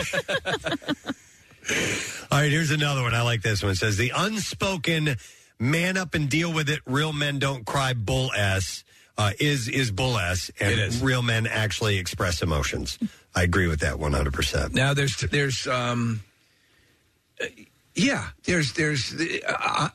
I will watch a movie and I'll tear up. When my baby ducklings get whooping cough. Yeah. But I think that's absolutely right. And to make someone think that, it's crazy. Now, I have been around guys who are. Who is it? John Boehner, who used to tear up all the time. Yeah. It's a little too much, but I think you should feel emotion. That's not something to be castigated for. Hiding emotions is not manly. It'll make you explode. All right, how about this one? Stand when you shake a man's hand or a woman comes to the table. Yeah, that's polite. I do. I fouled on that yesterday. Did you notice that, Casey? What'd you do? You shook that guy's hand? Yes, and I stayed seated. Yeah, and I stood up. And you stood up. Yeah. Yep. And it's only because... and the reason being is where he was. He was behind me. He was behind you. And I reached over and did like one of these. No, that's fine. I will apologize if I don't get up and I extend my hand. I'm going to be lazy and shake the hand that way. It is a courtesy, especially if it's someone you know. If it's someone you're meeting the first time, you stand up. So proper etiquette, and I learned this when I was in high school because I was indoctrinated into a club called the Turtles. And lucky. The Turtles don't think dirty. What was their hit? I don't remember, but Turtles don't think dirty. Imagine you and me. And you... Is that them? Yeah. Together, you toss the dice. It's got to be the only one for me is you, and you for me. So happy together. So how is the weather? So anyway, yes. turtles don't think dirty, and so you have to answer like 3 questions in order to become a turtle, and you have to remember you don't think dirty. And so the first question is, what does a man do standing up, a woman do sitting down, and a dog do on 3 legs? And the non-dirty answer is shake hands. Okay. And so that's where I learned that proper etiquette. A man is actually supposed to stand up when he shakes hands. So do you shake hands with your dog? What are the other 2 turtle questions? I can't remember the third one, but the second one is what sticks out of a man's pajamas that you can hang your hat on? All right, and you can't think dirty, so you don't want to say never mind. An erection. Yeah. What sticks out of a man's pajamas and you can hang your hat on? Mm-hmm. Sticks out of a man's pajamas. His foot? And that's pretty good. That is pretty good. That is true. It's not the answer, but your head. Nose? His head. Your head. Oh, sticks out. Of a man's pajama. Okay. And you don't remember the third one? I can't remember the third one. You're no longer a turtle. No, you Disappointed can't. in You bet your sweet ass I am. Yeah. If Moses lays an egg on a barn roof. Once a turtle, always a turtle? That's right. Okay. That's right. Can I ask a question real quick? Sure. Go back. What is the turtle thing?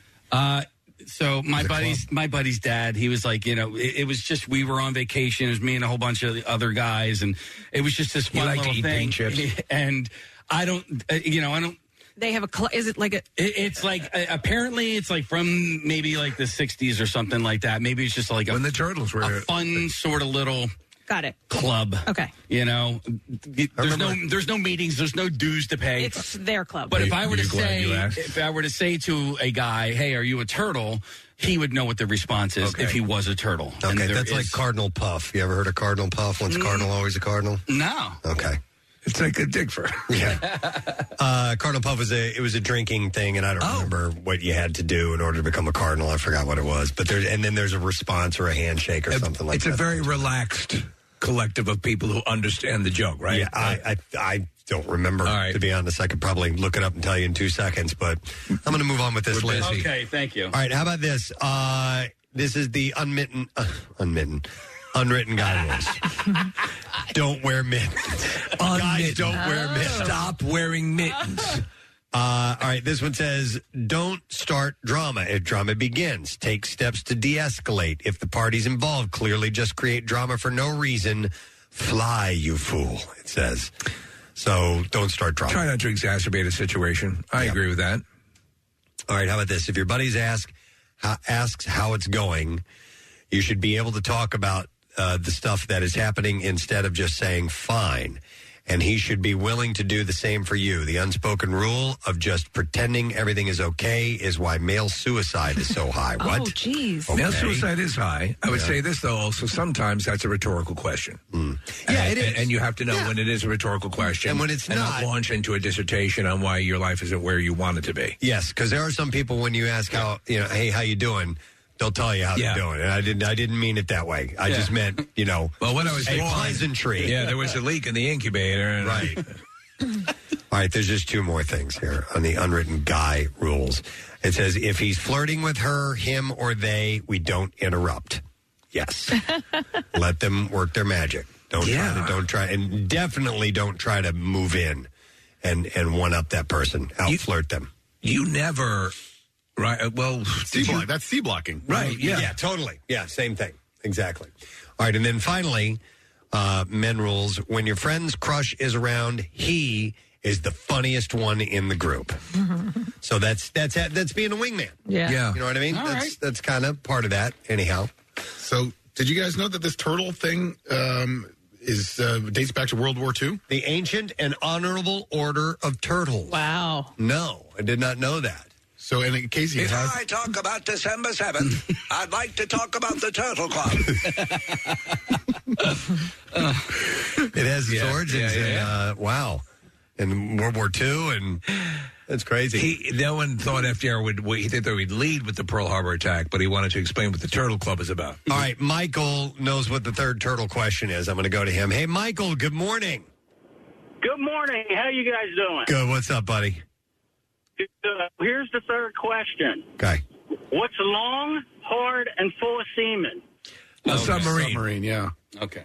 A submarine. That was the third question. Right. Okay, interesting. All right, Michael, thank you, are you a Michael. turtle? You bet your sweet ass I am. All right, thanks, man. See you, bud. You said that too, right? You bet your, is that the response? That's the response. Oh, okay. No. A few people are texting in the middle question that's highlighted up there, Preston. All right, what is a 4-letter word ending in K that means to have intercourse? Right. Okay, it's got the answer up there. Right, yeah. Let's see it. C word. No, it's not. That doesn't end in K. It does. That ends in T. The male one. No, I was thinking. I only know one C word. Yeah. No, it's talk. To have intercourse. Yes. These are fun little mind, By the way, if you want to hear the worst jokes, absolutely, by far, worse than dad jokes, ask Alexa to tell you a joke. Oh, really? Because they have to make them so benign and generic. All right. That they're just staggeringly bad. Okay. Imagine me and you. I do. I think about you day and night. It's only right. I didn't know it started off a cappella. No, this is isolated tracks. It's the only version we have. Tight, so happy together. If I should call you up, invest a dime, and you say you belong to me, and ease my mind. We gotta let this get to the chorus. How the world Because we've got to sing together. so very fine, so happy together. Here we go. I can't see me loving nobody but you for all my life. When you're with me, baby, the skies are blue for all my life. You don't know this, do you? Me and you, and you and me. No, Do you know he used to host? He was on New York radio for a while on the lead singer of the Turtles. K-Rock. Yeah. I don't know his name. I forget his name, but he wasn't that good, but he was energetic. Interesting. All right, that's our sing along for the day. We have to have at least one every single day it happens. Was his name Howard Kalin or Mark Volman? Oh wait, not Flo and Eddie. Flo and Eddie. What? They the Turtles? Flo and Eddie does the weekend song that Pierre plays every week. Okay. I'm so sorry. All right, we could keep going on and on. But With information you can certainly never use. All right, we will be back in just a moment, but no more. No more. Sorry. All right. That's it. Knock it off. Stop it. All right, you bet your sweet ass we are. We're going to take a break. We'll be right back. Stop talking. If you like what you hear, you can see it too. Check out Preston and Steve's Daily Rush on PrestonandSteve.com. Everyone loves a smart investment, and there is no better place to put your money right now than in your home. And Window Nation has the perfect offer for anyone with a home at least 20 years old. Protect and increase the value of your home and energy efficiency by installing new windows from Window Nation. Window Nation is making it insanely easy to do so with 0% interest for 5 years. Plus, Window Nation will give you 2 windows free with every 2 you purchase. 866-90-NATION or go to windownation.com and tell them Preston and Steve sent you. Now, back with more of the Preston and Steve Show podcast. So I got this a number of times. Thank you to everyone who made me aware that a truck carrying about 100 monkeys was involved in a crash Friday in Pennsylvania. State police said as authorities searched for at least 3 of the monkeys that appeared to have escaped the vehicle. Monkey. The truck monkey, are you? carrying the animals crashed with a dump truck in the afternoon in Montour County. The truck had been on its way to a lab, and authorities have asked residents who might see the monkeys to call state police. Now, I haven't seen any follow-up on this yet, okay? Those 3 monkeys have been euthanized. Yeah, they were killed. And that monkey lab, I'm curious because that where that crash happened was right near where I went to college. Bucknell University has a monkey lab. I was wondering if they were taking those monkeys to that lab. Did you think Outbreak the first second you heard this? I mean, Steve, I was up in that direction this weekend, and I kept looking for the monkeys all weekend long. Sure. Hey, it's the monkeys. Does anybody see a monkey? Wow. An investigation has begun after claims that the body of a dead man was taken to an Irish post office in an attempt to claim his pension. Reports suggest a deceased pensioner was, quote, propped up by 2 men as his body was carried into the building in County Carlow. Weekend at O'Bernie's, Preston. There you go. It said that the 2 men dropped the body and fled when staff questioned them. Is this man dead? The Irish police are investigating the circumstances surrounding the unexplained death of an elderly male. He just likes to kid around. The Irish Times said that it understood that the concerned staff member inquired about the well-being of a man being propped up when the group approached the post office counter. So you're telling me if I were to take this letter opener and plunge it into his rectum, he would react? The two men fled, dropping the body at the scene, and when the staff checked on the elderly man, they were shocked to discover that he was indeed dead. You have to admire the attempt. Yes.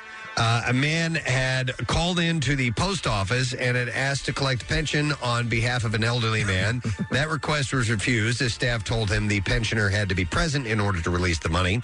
A short time later, two men arrived back with a man aged in his 60s who collapsed in the post office.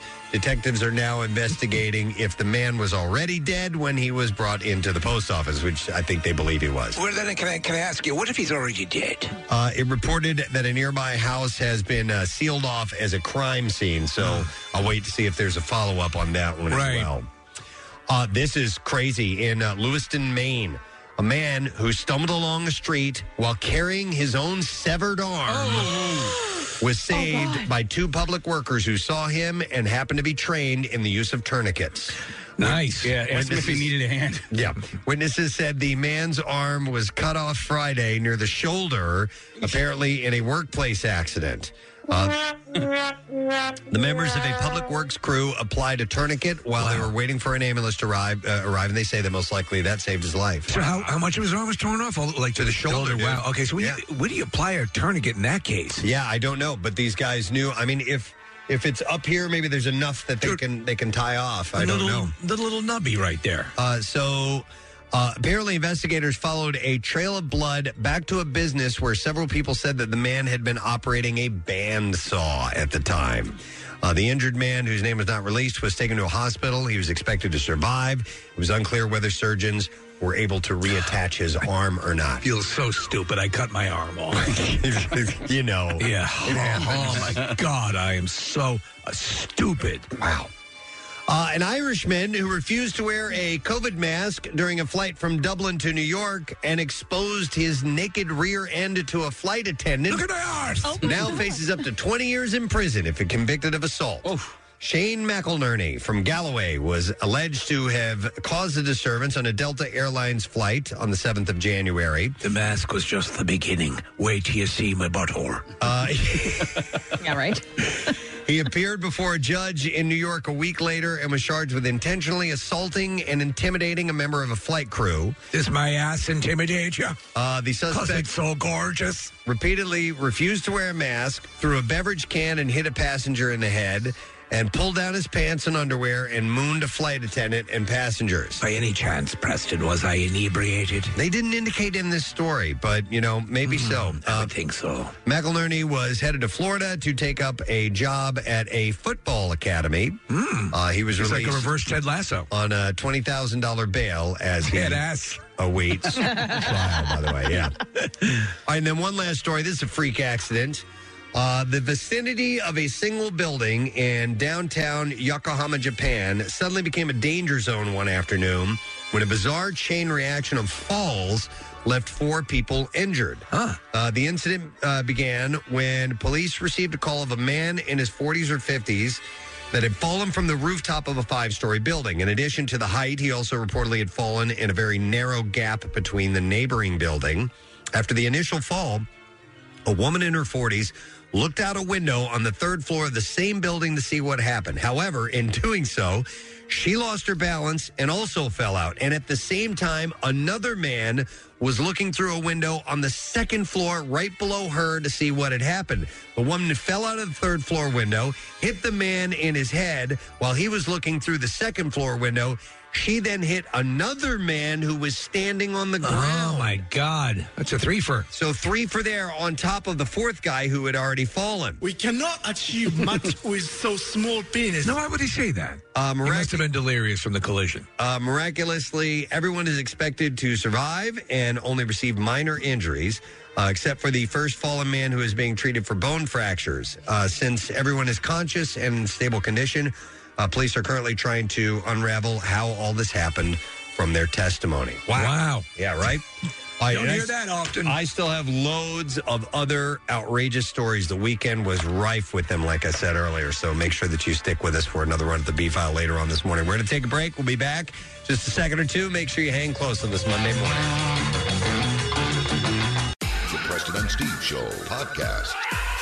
93.3 WMMR. Everything that rocks. Business is a gold mine. 93.3 WMMR with Preston and Steve's Hollywood Trash.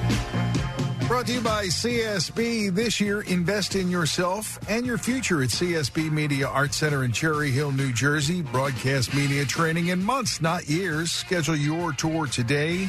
Visit GoCSB.com. It's time for the trash, and then the gang talks to Ken Burns about his Ben Franklin documentary. What's going on this morning, Steve? Well, Mark Cuban launching an online pharmacy that provides over 100 generic drugs at reduced prices. Cuban says his online pharmacy is perfect for anyone who isn't, quote, a pussy about expiration dates. Hey! Arnold Schwarzenegger was involved in a bad car accident that found his Yukon SUV rolled up on top of two other cars. Making matters worse, Arnold's accent-heavy 911 call had EMTs heading to a Home Depot looking for a woman giving birth. Oh, my God. And finally, Mars announcing that the M&M candy characters will become more inclusive and will feature an orange M&M with anxiety issues and a green M&M who will defy feminine stereotypes. As for now, Mars says they have no plans for an M&M character that advocates for healthy diets. And that's your Hollywood Trash. Our next guest is always a joy to have on. He's just the nicest guy in the world and one of the most talented guys. Oh, love his stuff. Especially when it comes to documentaries. And we are happy that the subject happens to be one so near and dear to this city, our most famous resident ever. Mr. Benjamin Franklin is the source of this. So it premieres tonight, and it is also on tomorrow, 8 p.m. on PBS. It is a 4-hour documentary. Please welcome Mr. Ken Burns. Morning. How you guys doing? It's been a while. It has. It is good to see you as well. We're doing this via Zoom, but thanks so much for joining us again, Ken. It's always great to have you on. It's always great to be on. Thank you. Yeah, now we got one really super close to home, don't we? Wow. Yeah. And Preston said, so, near and dear, and obviously there's so much, you can't go anywhere in this city and not see, obviously this holds true for the country and for history, but in particular here, we almost feel like he's a living resident. He's always around you in one form or another. Yeah, that's the key thing about Franklin. You hit the nail on the head. He's accessible. He's not like the other founding fathers, the kind of marble statuary that seem fixed in their time. He's very accessible to us. He's a great writer, so he communicates that way. He's our original humorist. There's so many things in our lives in which he's had an impact. And he's the most important person in my mind, at least equal to George Washington, for our independence. And without his diplomacy, the greatest diplomat in American history, without his editing of the Declaration, without his forging of the compromises that created the Constitution, we don't have a country. And he's fluid. He's always trying to self-improve. He's always trying to get better. For a while, when he was a wealthy man and retired, he held some enslaved people as household servants. And, by the end of his life, he's leading an abolitionist society and proposing the abolition of slavery, decades before most of the abolition movement got started in the 19th century. And he's funny, he's good and he's generous. Like he's on the $100 bill. Everybody wants more Benjamins. Right? We're missing half of the equation because he bound it back to civic improvement. The why Franklin's on everything here is because he was interested in making the community better. Let's remember he was born in the Massachusetts Bay Colony as a little kid, broke out of an indentured servitude to come here to Philadelphia and died in the Commonwealth of Pennsylvania. Yeah. He was as much interested in what we do together, the good we do together, as he did for improving himself financially. I mean, all of his inventions, the lightning rod, the stove, the bifold, all of that are held without patent. He would have been 100 times richer but he understood that these were good for everybody. So he's the embodiment of the whole tension between what I want, personal freedom, and what we need, collective freedom. And he knew how to parse that. And that's why he's so great. And that's why he lives today. You know, it's interesting, Ken, is that we're so, I think, in general, bereft of the belief that the people that we entrust are, whether they be the political elite or the people that we elect, that they have, our best intentions at heart. That's a motivation. But you look at Ben Franklin and you look at, you said, you just reeled off a list of things that really does seem to be about someone looking to intercede on behalf of the people. That's right. And a guy who is resolute in evolving himself, who could realize his own foibles and what he needed to improve upon.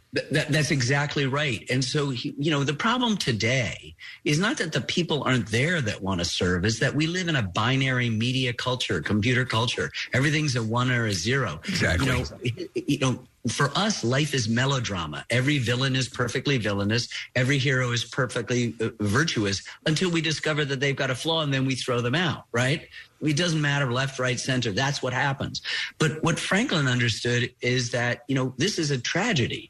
People are complicated. He had, he had strained relations in his family in lots of different ways. His son was the royal governor of New Jersey, stayed a loyalist, was imprisoned during the revolution, got out, presumed he'd go to London.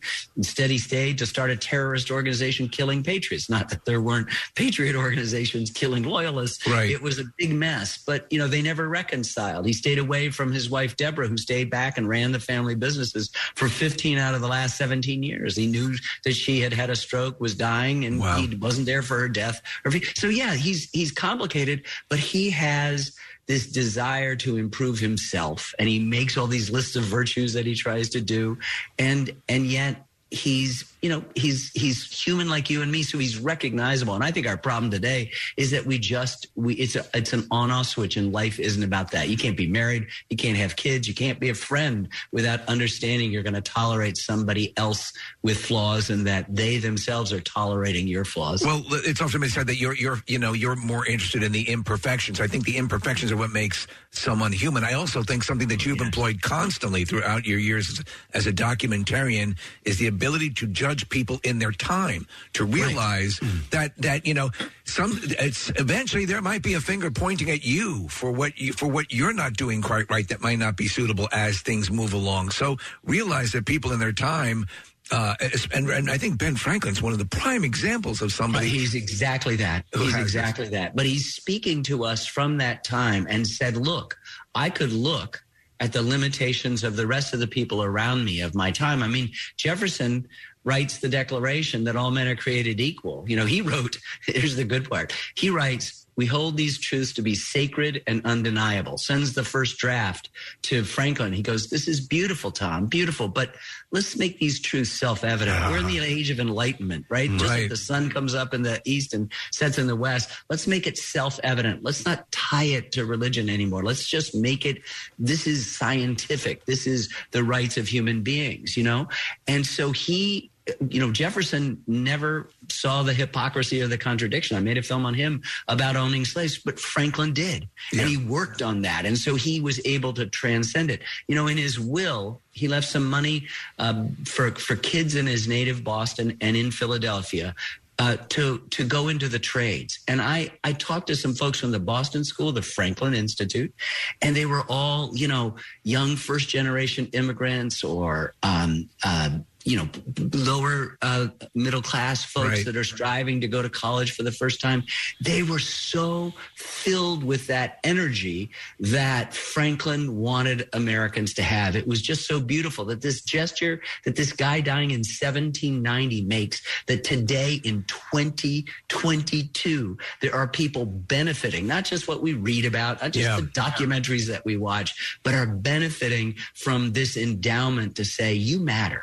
If you work hard, you can go someplace, and there ought to be a place, it happens to be the United States of America, doesn't always work well, where if you apply yourself, we ought to be able to help you get along. And it isn't, it isn't just pull yourself up by your bootstraps. That's what the people think about Franklin, who love the $100 bill. That's why he's on the biggest denomination in general circulation. But they miss that other point, that we are required to help each other. You know, Orwell makes a point in 1984 of talking about a world that's just a constant present. There's no past. There's nothing to learn from. And here is a case where if you go back and visit, you know, what you might think of someone. I love taking a dive into someone's past, and you've been the vessel for helping me do this, and all of us do this over the years. The things that you learn, and the more someone becomes a well-rounded, positive, negative kind of person, the more you can appreciate what they did. You'd mentioned Franklin's rules to live by, and you mentioned, you know, how he could have been fabulously wealthy if he had patented some of these inventions. One of his rules is be extremely frugal. What was the one thing that Franklin couldn't be frugal about, that just loved too much to not be a little audacious?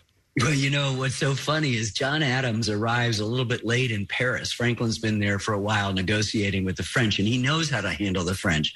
Adams has studied French language by memorizing funeral orations. Franklin's learning to perfect his French by writing love letters to the ladies.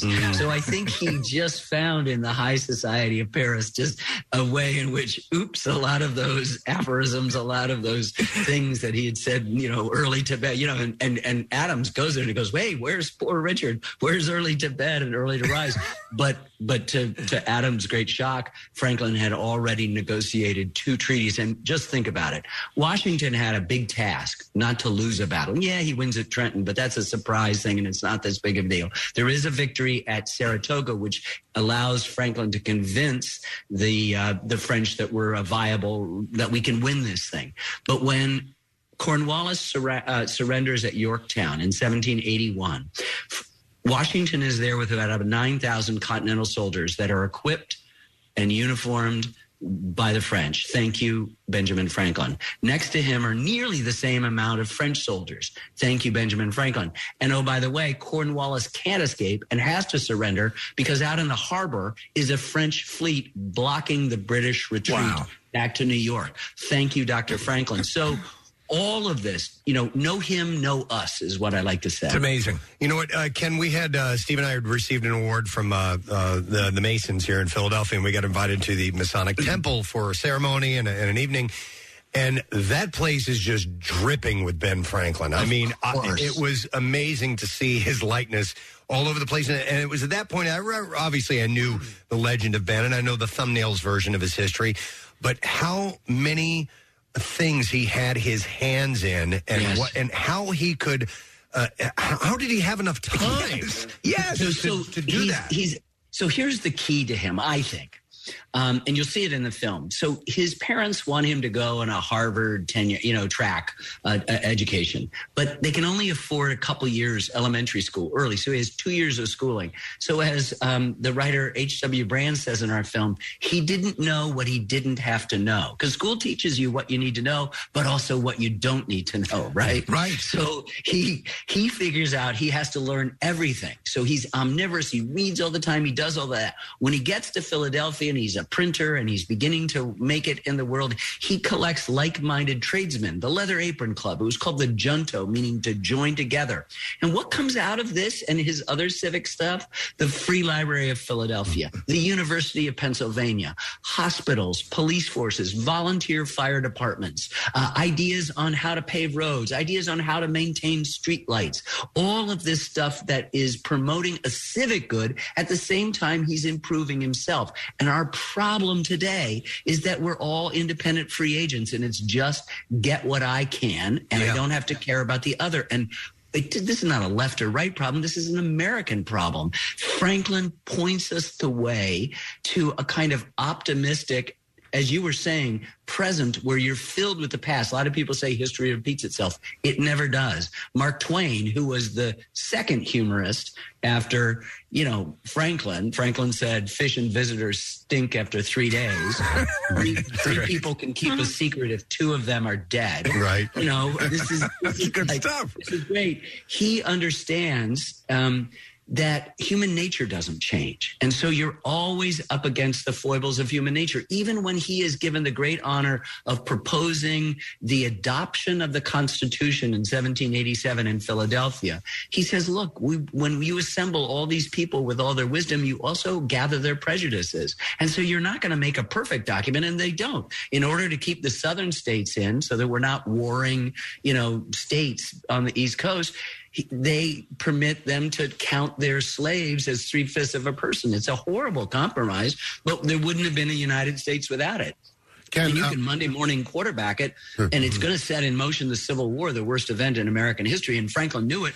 But within a few months of his government getting started, the government that he helped forge, he sends in a resolution suggesting that they outlaw slavery. Wow. Right. Great. Wow. When you think about Ben Franklin, the two cities that come to mind are Boston and Philadelphia. And I want to know, Ken, why you think Philadelphia is the better of those two cities. Well, it's much better. I tell you, so he grows up in Puritan Boston, right? The Cotton Mather and the Mather family are the sort of the religious stuff. And his family is, as I said, kind of lower middle class. They're candle makers. They can't even afford to send him to school. He apprentices, indentured servant, to his older brother James's print shop. Thank God for us. And as a teenager, he's learning to set type upside down and backwards. He becomes hyper literate. He's submitting anonymous letters from an old widow that are hilarious, and they're hugely popular, and the paper takes off. And when his brother finds out about it, he gets jealous.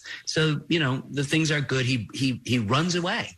He is a runaway and comes to Philadelphia, the city of brotherly love, founded by Quakers, a little bit more tolerant, a little bit more aware of native interests. All these different cultures and religions are there, and he really imbibes it. And he manifested it. In fact, at his funeral, the largest gathering of people in the history of Philadelphia to that point came together, and at the head were all the religious leaders of all the denominations of all the religions present in Philadelphia: Muslim, Catholic, Jewish, Protestant, all the various Protestant sects. And it's a testament to the fact that he understood that at the heart of all religions is the idea that I need to do better for my fellow citizens. So, Ken, I've heard him mentioned occasionally as the closest that America will come to Da Vinci, to someone who is that. I mean, as you said, he, just on a scientific level, he could have competed. Go ahead. It's so funny that you said that. I'm friends with Walter Isaacson, who wrote a wonderful biography of Ben, and he's in our film, along with lots of other people who've written biographies of him and scholars about him and stuff like that. But Walter also wrote a wonderful biography of Leonardo da Vinci. And so we're actually in the early stages of producing our first non-American topic on Leonardo. But let's go back and examine. Your question is so to the point. The thing that people don't remember is that when he becomes a revolutionary, he's 69 years old. He's got 15 years to go on this unbelievable life that spans most of the 18th century. Born in 1706, dies in 1790. This is an amazing, amazing life. Born, by the way, on the same day as Muhammad Ali, my last film. He may be the most amazing personality of the 20th century. Ben Franklin is without a doubt the most amazing American personality of the 18th century. But he retires because he's made enough money. He could be fabulously wealthy with the patents, but he's not. And to invent. And in his work with electricity, it's as important as Isaac Newton. I mean, if there were Nobel Prizes back then, he would have had it. He was the most famous American in the world, which is why we sent him to France, because the only person anybody on earth could name who came from America was Benjamin Franklin. And let's just think about it. We just get distracted by the kite experiment. We think the lightning has to strike the kite. It doesn't. He is proving principles that he got. It was parlor tricks about kissing people with static electricity. But now let's think about the names that I'm sure you're not an electrical engineer. I'm not. Right. But if I said to you positive and negative, charge, battery, and conductor. Those 5 very easy to understand terms borrowed from other parts of our language. Battery is a military term. These are all coined by Franklin so that the world, not just the scientific community, but everyone could begin to have a relationship with this mysterious force called electricity. He is, when he arrives in France, he's a cult hero. And what's he promoting with his little printing press? Democracy for these people who are subjects to King Louis XVI. It's just, you can't make this stuff up, and why it's so much better, I think, than fiction. If you're just tuning in, it's Ken Burns, who is his special 4-hour documentary, Benjamin Franklin, premieres tonight and tomorrow, 8 p.m. on PBS. Ken, stream it. You can stream it, by the way. Once it goes out, it's available for free on all the PBS platforms, so look at it when you want. You mentioned the kite, the lightning strike, and there are myths that surround the amazing individual that was known as Benjamin Franklin. Is that touched on in this stuff, or is that okay? Yeah. I think this is, myths are like barnacles that attach themselves to the hull of the ship and impede the smooth sailing, right? Yeah. It's just, Washington, wooden teeth, no porcelain, never told a lie. Everybody lies. Threw a coin across the Potomac, too wide. The Dodgers would hire him. But I have it on good authority that Kim Jong-un has never gone to the bathroom. So, that could. Right. So I believe that one. Yeah. He looks a little constipated, doesn't he? Let me ask you again, because you're obviously now he's redirected the missiles to New Hampshire. That's right. They're coming right at us. In the world of documentarians, is there a documentarian that you could see you turning your talents on who represents a story worth telling? Because what a wonderful question. What are you thinking about? I don't know. There's a great series that Seth Meyers does. It's a comedic take on some of the great documentaries like Nanook of the North and other classics. And I was wondering, through your particular prism, is there anyone that jumps out at you that you think? You know what? It's a little bit biased. Nanook of the North is interesting and now deeply flawed because the anthropology of it. There are too many scenes set up. But it's Robert Flaherty, who's considered the first American documentary guy, and some of them are terrific films. I've got a friend, so this is completely biased, who's mainly known for his feature films, the German director Werner Herzog. Oh, he's and we've been friends for 30 years, and he and I are the oddest couple on earth. We've been friends, and our films couldn't be more different.